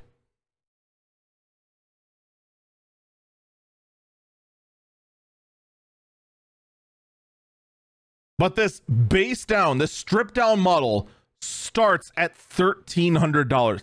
It is $1,300 for e-waste.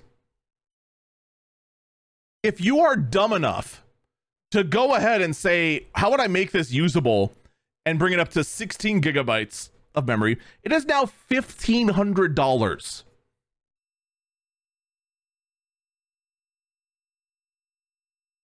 Okay, well, what if I want to bring it up to a terabyte of storage? $1,900. Or if I want to have decent internet, another $30 to get gigabit Ethernet. Gigabit, by the way. Do you know how old gigabit Ethernet is?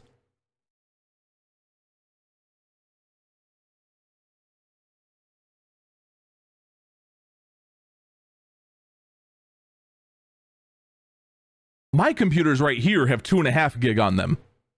And I bought these rigs used. Yikes.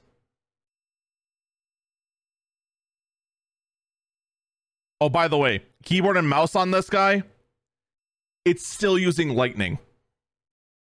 And yes, the charging port for the mouse is still, in fact, on the underside of the mouse. When you need to charge this wireless mouse, the mouse is unusable and has to sit upside down like a turtle that got knocked over and charge that way, because Apple can't design a mouse to save their life for some reason. And keep in mind, this is for the base model iMac. This isn't even including one that actually has an upgraded GPU. Because you can get this version of the iMac with a 10-core GPU, which compares to exactly nothing, because actual GPUs that we get from, say, NVIDIA and AMD measure their cores in the thousands. So a 10-core GPU compares to exactly nothing. We have nothing to compare it to at all. What is this performance compared to? I don't know. Will you be able to game on it? I don't know. Oh. But we're not done yet. This is just the affront they did to the iMacs. Or the iMacs, all right? Where your cost of entry is, you know, $1,500 for a computer that has a prayer of still being relevant in 2 years.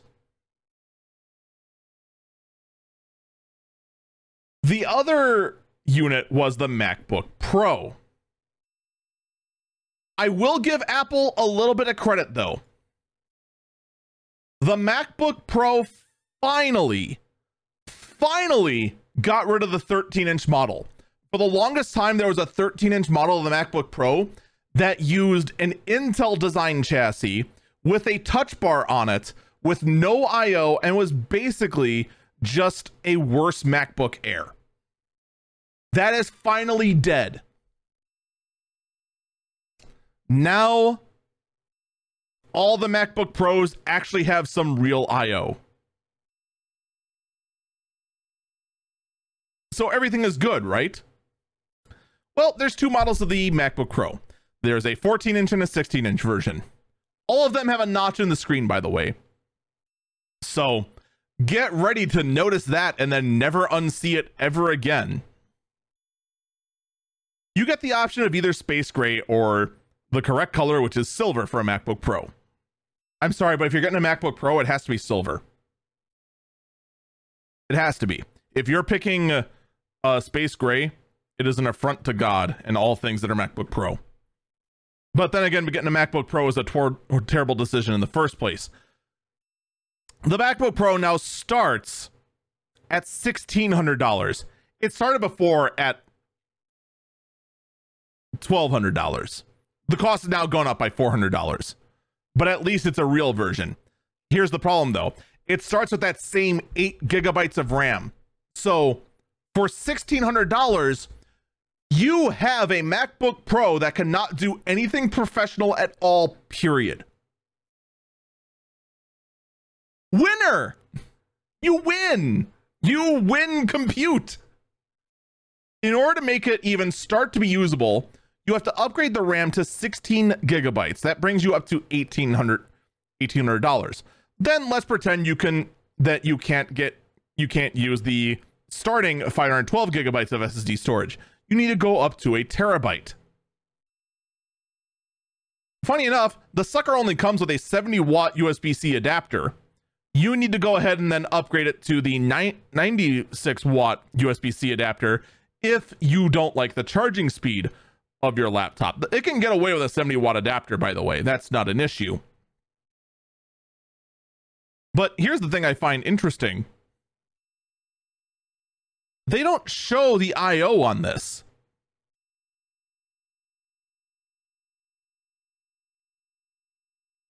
The I/O is actually relatively decent. We have an SD card slot, we have an HDMI port, we have 2 USB-C ports, and a headphone jack. I can't believe it. Apple does know that audio exists. It also has a MagSafe charger. So why is the included charger USB-C?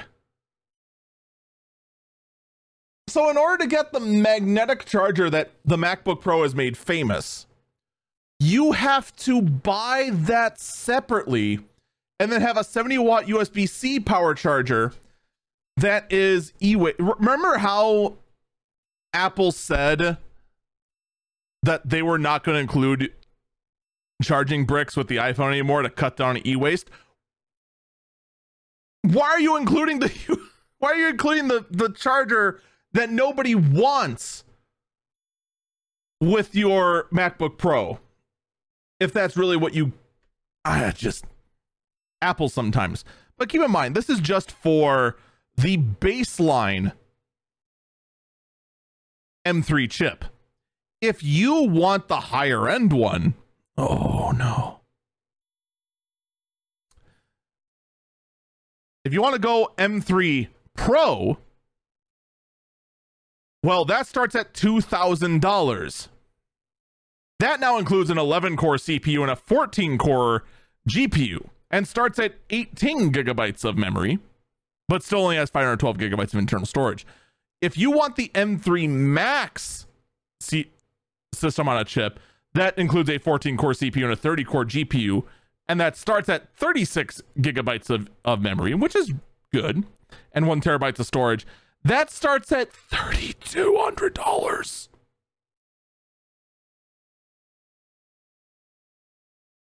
$3,200.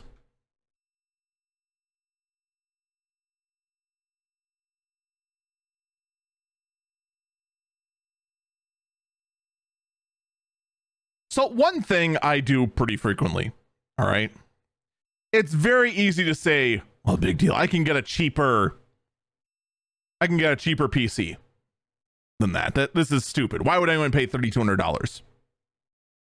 That's the 14-inch version. If you want to go 16-inch, if you want the big laptop, so you actually have a big screen to do your work on, that starts at $3,500. By the way, all the chargers are still USB-C power adapters.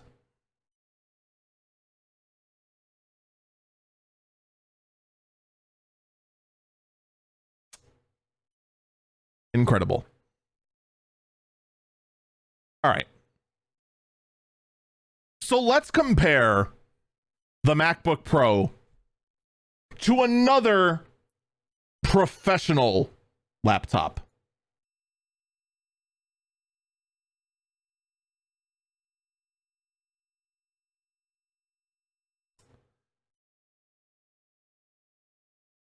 Let's compare it to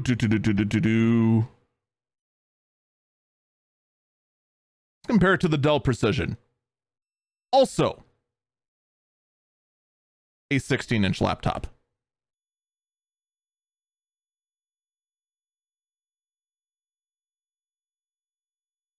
So let's compare the 14-core CPU to what we have here.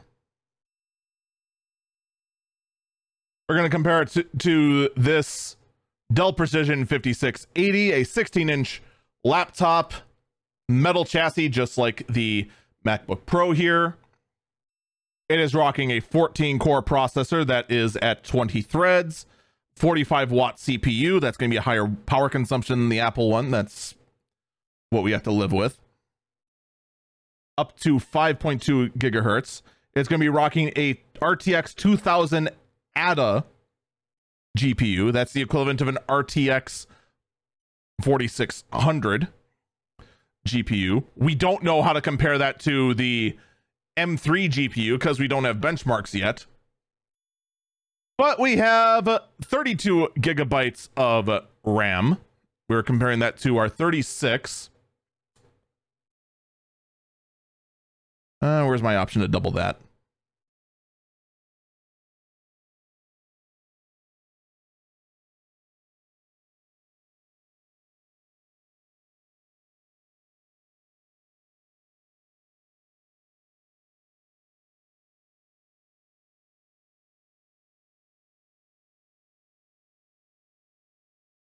God dang it, where's my...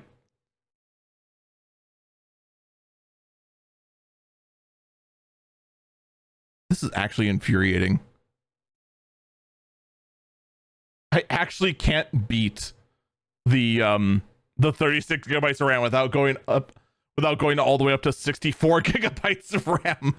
And then there's only one. What happened to the ability to customize what you get from Dell? This is infuriating.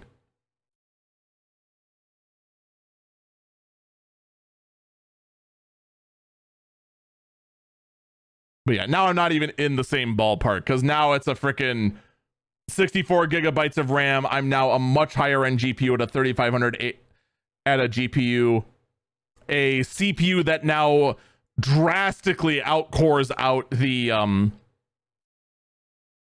M3 Max. Oh no, it also is 14 cores, 20 threads. It's just higher clock speed and higher power consumption.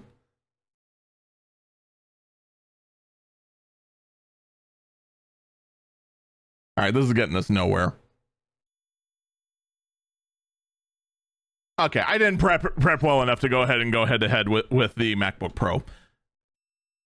But I can get really close. All right, so this MacBook Pro costs $3,500, right?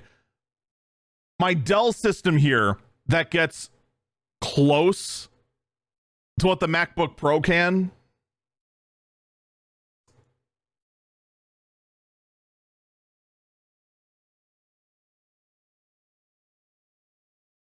is $2,779.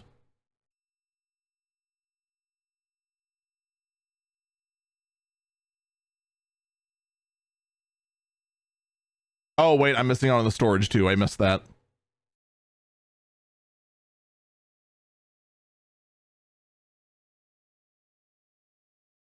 Dang it, Dell. All right, all right, this is a massive waste of everyone's time. I apologize for this. My attempt at a point is very simple.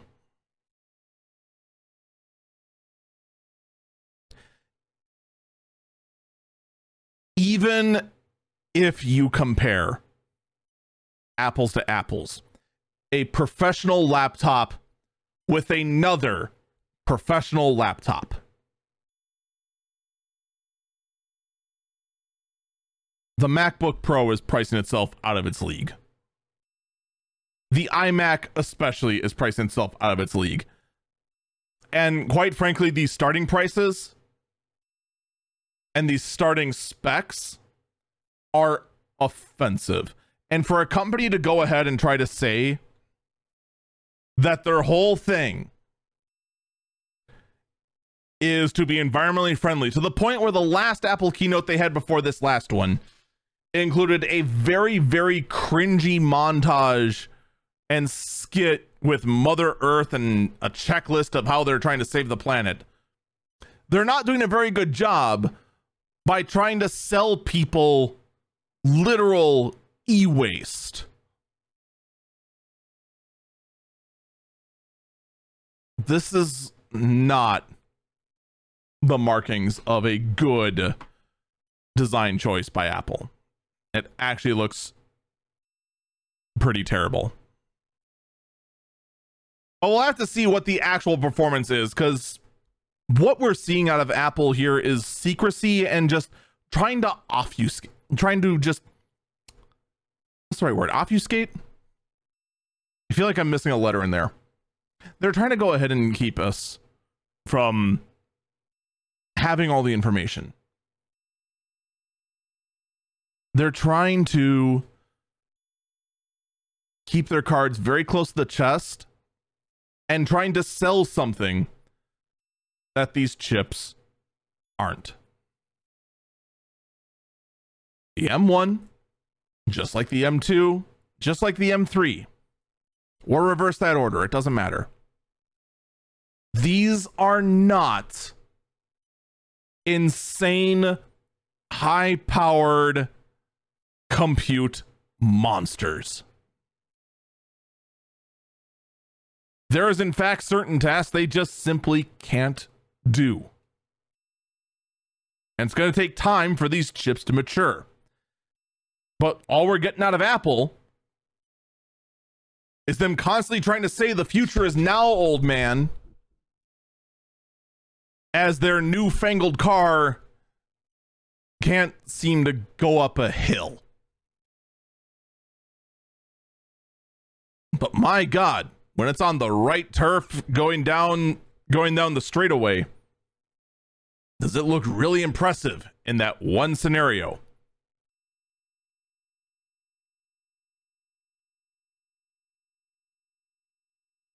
Meanwhile, though, in other chip news, there is a report out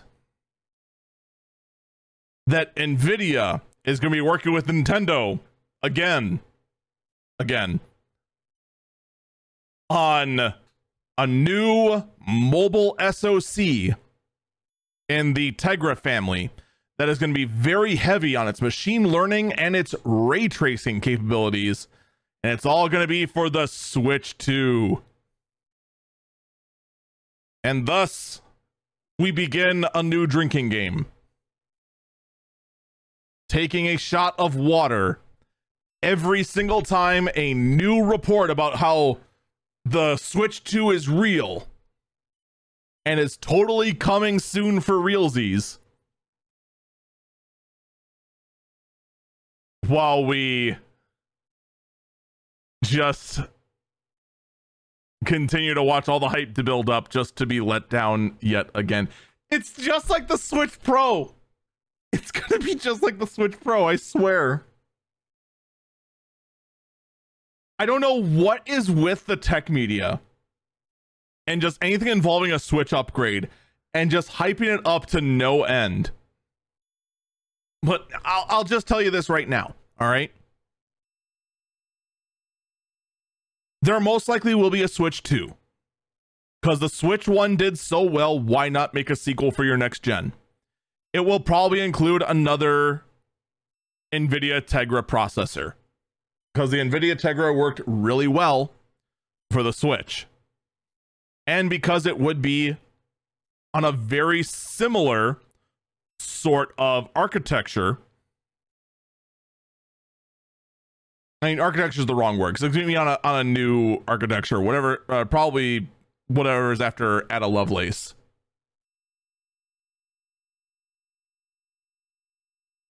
But it's just going to be, you know, a decent step up. It's going to focus primarily on 1080p gaming on mobile. And it'll probably support 4K in the dock. Probably using AI upscaling so that the chip's not working as hard.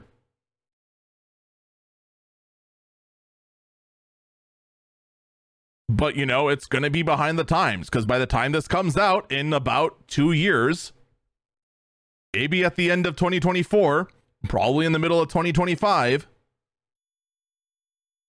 the industry is going to be moving on from 4K gaming and all that. Nintendo doesn't focus on high-end technology. You know what Nintendo focuses on? They focus on keeping the cost down,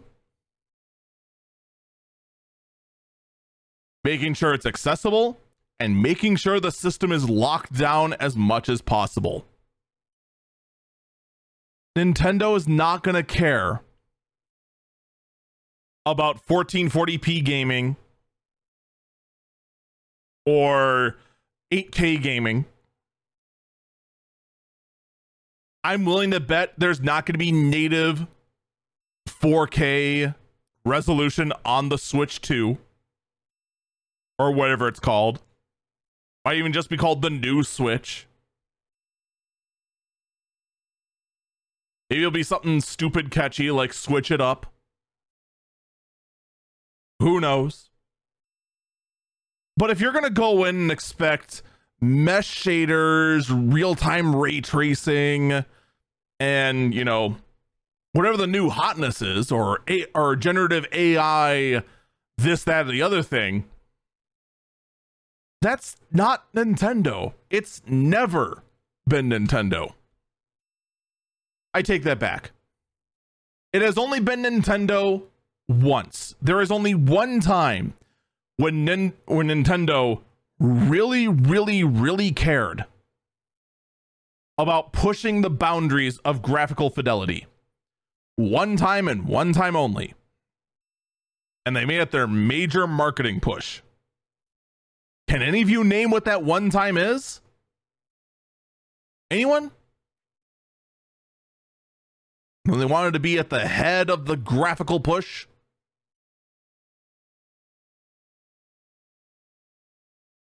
It's only one time.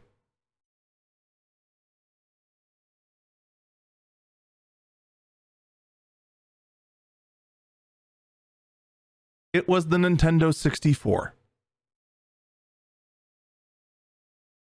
Where the biggest selling point of it was 64-bit graphics.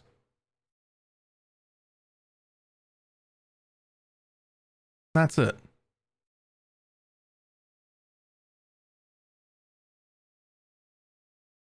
Every other time,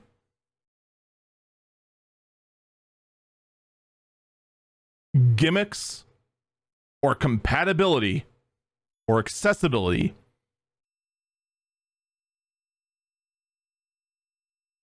came before the actual graphics. So before you start taking a shot every single time you hear ray traced capable Switch, or oh my god, realistic lighting, or oh my god, it's going to support 8K. Dude, this sucker is going to support so many pixels. Native 8K resolution, up to 320 frames per second. Oh my god, this thing's gonna be a gaming monster. That's not Nintendo. That's never been Nintendo.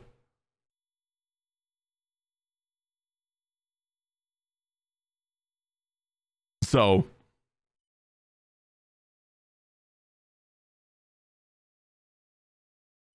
just keep that in mind as you start seeing these rumors come out like nobody's business. Let's shift gears drastically from the gaming space to the automotive space, because we have some news in the large vehicles. A company by the name of Green Power is launching a brand new large vehicle that has nearly 300 miles of range, and yes, is fully electric. What is this? A new semi truck? A new. What could it be? You don't understand though. 300 miles of range. That doesn't sound like a big a deal when you look at Tesla, who bluffs about having a 500-mile range car, but already has a tested 300-mile range car. That doesn't seem that big a deal. The thing is with electric vehicles, the bigger and heavier it is, the more power it takes to move, which then means a bigger battery you need. And these diminishing returns pile up very, very, very quickly. So when I tell you that there's a school bus with a 300-mile range, this honestly actually is really impressive. What's funnier to me, though, is that this school bus, first off, isn't made by any of the major bus companies, which already is kind of surprising. Basically, here in the United States, there are basically only 3 companies that make school buses: Thomas, Bluebird, and International. Bluebird is their own thing. Thomas is owned by Daimler, which is the company responsible for Freightliner. And International is owned by International, which also produces International. If that last one seemed really redundant, don't worry. It's just as stupid on paper as it is in real life. Whereas Green Power and its new quote unquote mega beast is a lot like a Rivian in the world of school buses. So the fact that this long, flat-nosed school bus can go ahead and get 300 miles range, that's very impressive. But here's the question I have to ask. Does the school bus have seatbelts?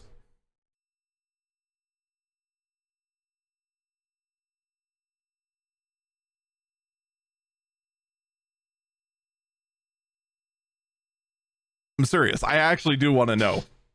Are we going to finally start including seat belts on our school buses? This has been one of the things that has like blown me away on school buses. All right. On any other vehicle, you are required to wear a seatbelt, but for some reason on school buses, a thing you pack with kids, no seatbelts. Allegedly on a school bus, somehow, because of weight distributions and how seats are mounted, etc., supposedly, and I do stress supposedly because my skeptical brain doubts it, they are safer without seatbelts than with it. I want to know, with a heavier bus with a lower center of gravity, does that still apply? If this thing rolls over and these 387 kilowatts of batteries ignites on fire,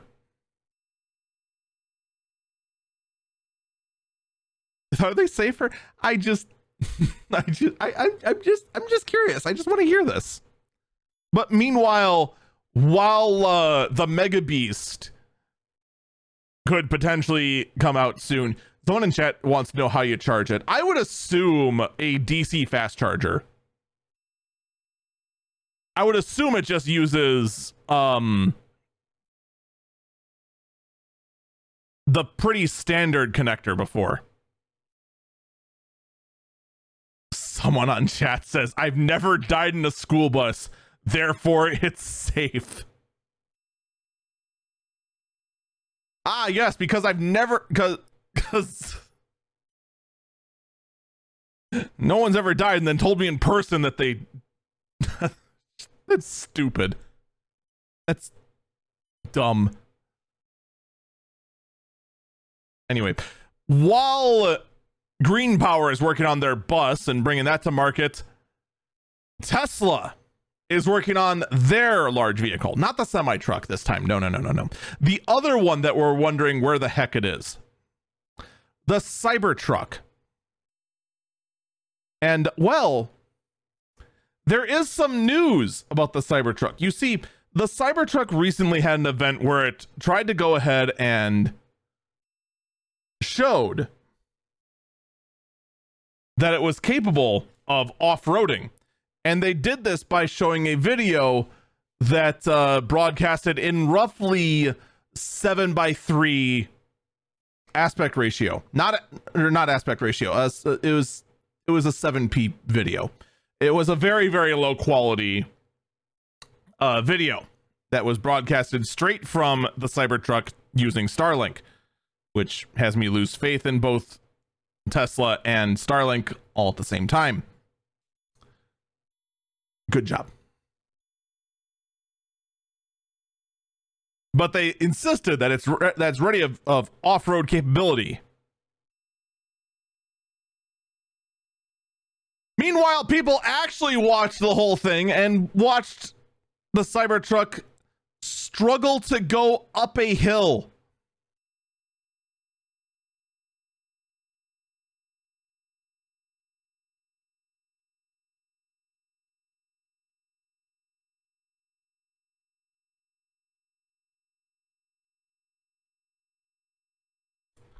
This can do everything pickup truck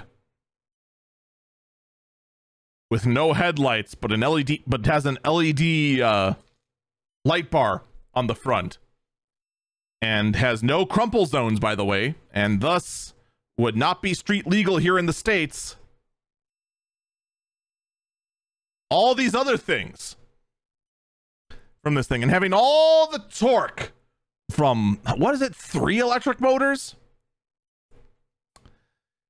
And the thing struggles with a dirt hill.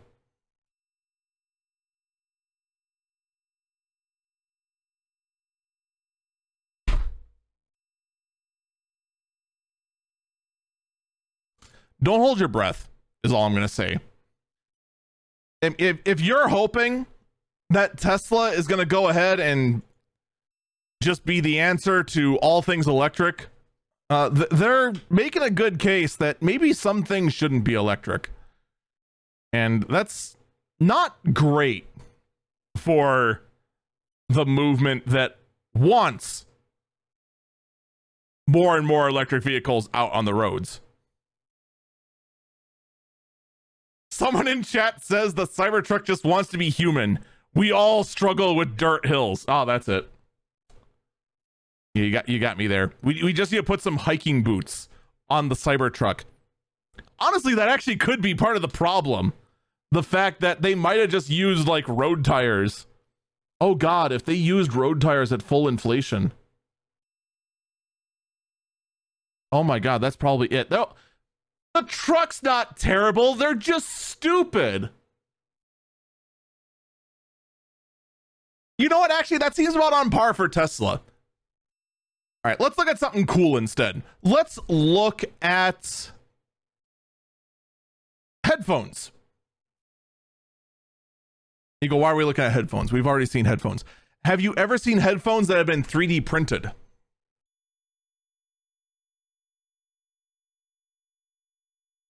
Now, of course, the headphones weren't 100% 3D printed. You did need to go ahead and get a speaker driver and actually go ahead and fit those speakers into the headphones. But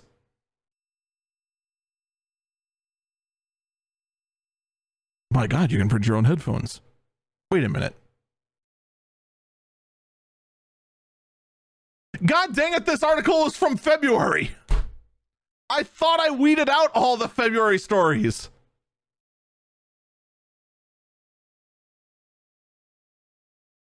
I swear, one freaking news curator site just like reposted all their stuff from like February of this year.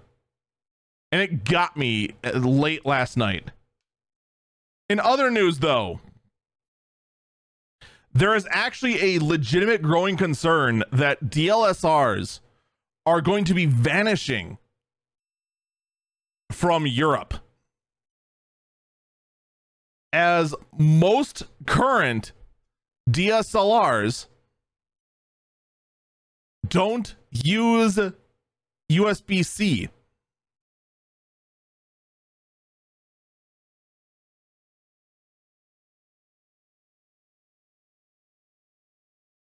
In fact, a lot of them use a proprietary charger or use micro USB to charge. The USB port on a lot of these is used solely for moving pictures off the device or updating firmware.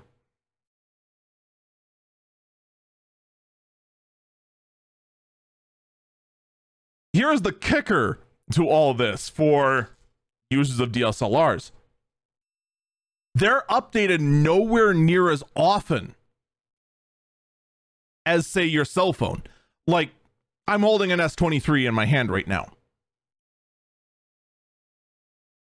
In 2 months, in 2.5 months, there's going to be an S24. They update this every year. There's going to be a new version. And if they need to go ahead and say, hey, this micro USB is not, or this micro USB on this phone is not good enough, we need to swap it out.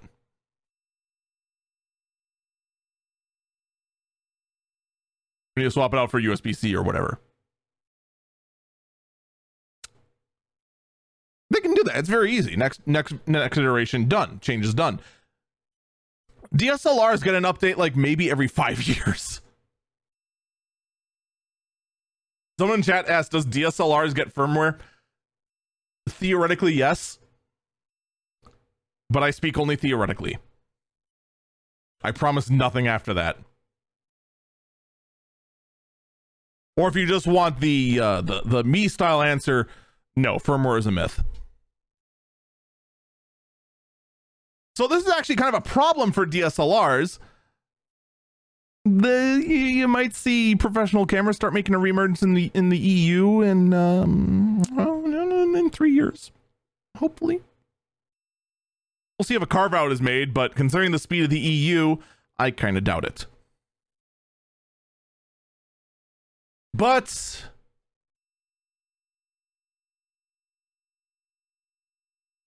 I give you a solution to a problem that a number of people have. I want to move attention to another portable device. On the Steam Deck, your storage is fairly limited, but you can upgrade it. All right. You normally start with, like, I think the baseline is like 256 gigs or something low like that. I think it's actually 64 gigs what it starts at. But then you can upgrade to 256, 512, even up to a terabyte. But what if you wanted more? What if you wanted more than that? It is just an NVMe slot, so you can upgrade it to, you know, a full U.2 and go from there, right? What if you could get more than 1 terabyte of storage? What if you could put every MacBook Pro to shame by upgrading your Steam Deck to 61 terabytes? By outfitting your Steam Deck with an enterprise grade storage server U.2 flash drive. And when I say flash drive, I mean a hard drive size box that contains nothing but flash.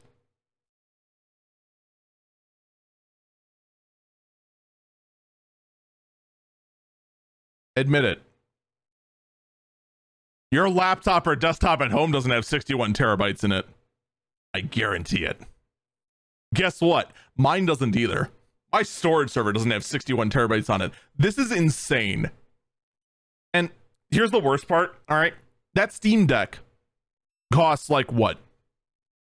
let's even say generous, and let's say it's the highest end one. Let's say it's an $800 Steam Deck. All right.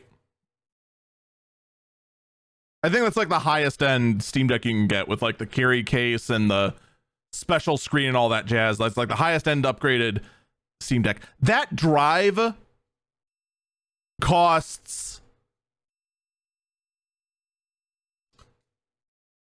how much does that drive cost actually? How much is a 61 terabyte SSD going for?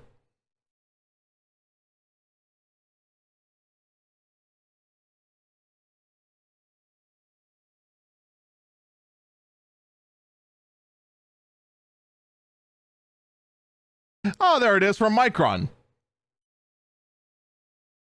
61 terabyte SSD from Micron.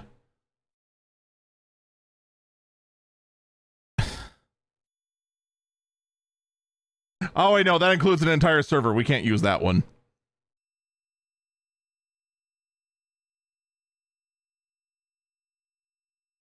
I don't even know if I can actually... I don't know if I can find a place to actually buy just the SSD.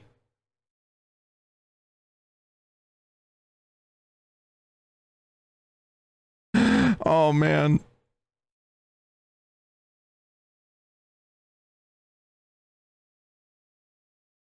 But no, this SSD is going to be like something along the lines of like thousands for just the drive. Probably as high as $6,000. The server combo was like $10K.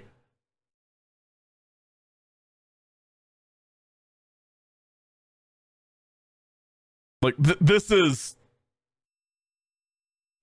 dumb.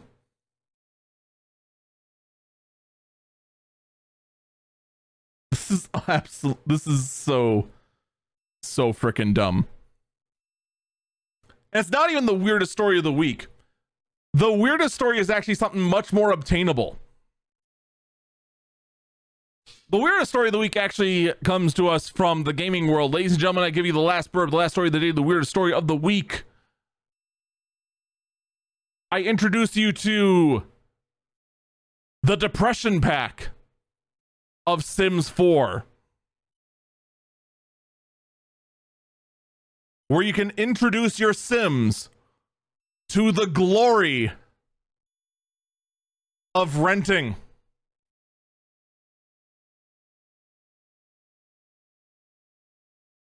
Included in this pack as well is such wonderful things, such as fungus zombies as well, from being exposed to too much mold because you went ahead and subjected your Sims to renting out a budget apartment owned by a slumlord.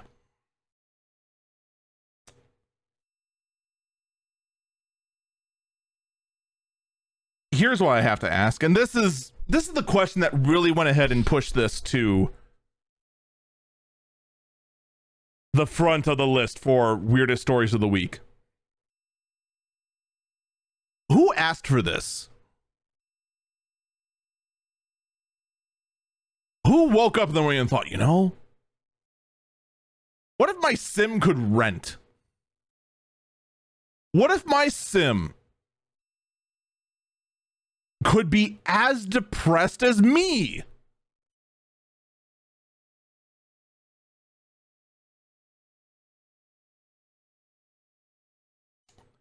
All right, well, thank you, EA. Thank you for gifting us the ability to have Sims pay boatloads of money, own nothing, and die of mold. Truly, this was the gift to all gaming kind that we truly needed. Folks, that is going to do it for this episode of Eagle Eyes on Tech.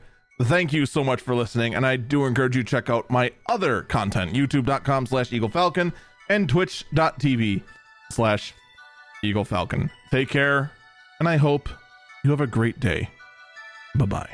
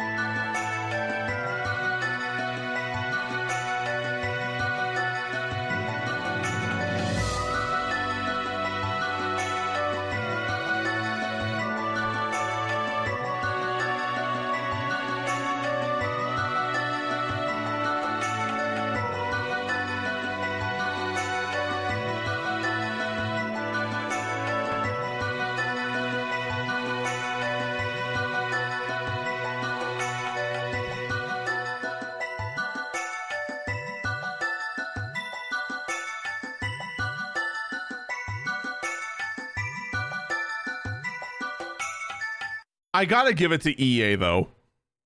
They did go ahead, and after doing so much work to make sure that we don't actually own the games that we pay for, they wanted to make sure that The Sims also had that wonderful feeling of you will own nothing and like it.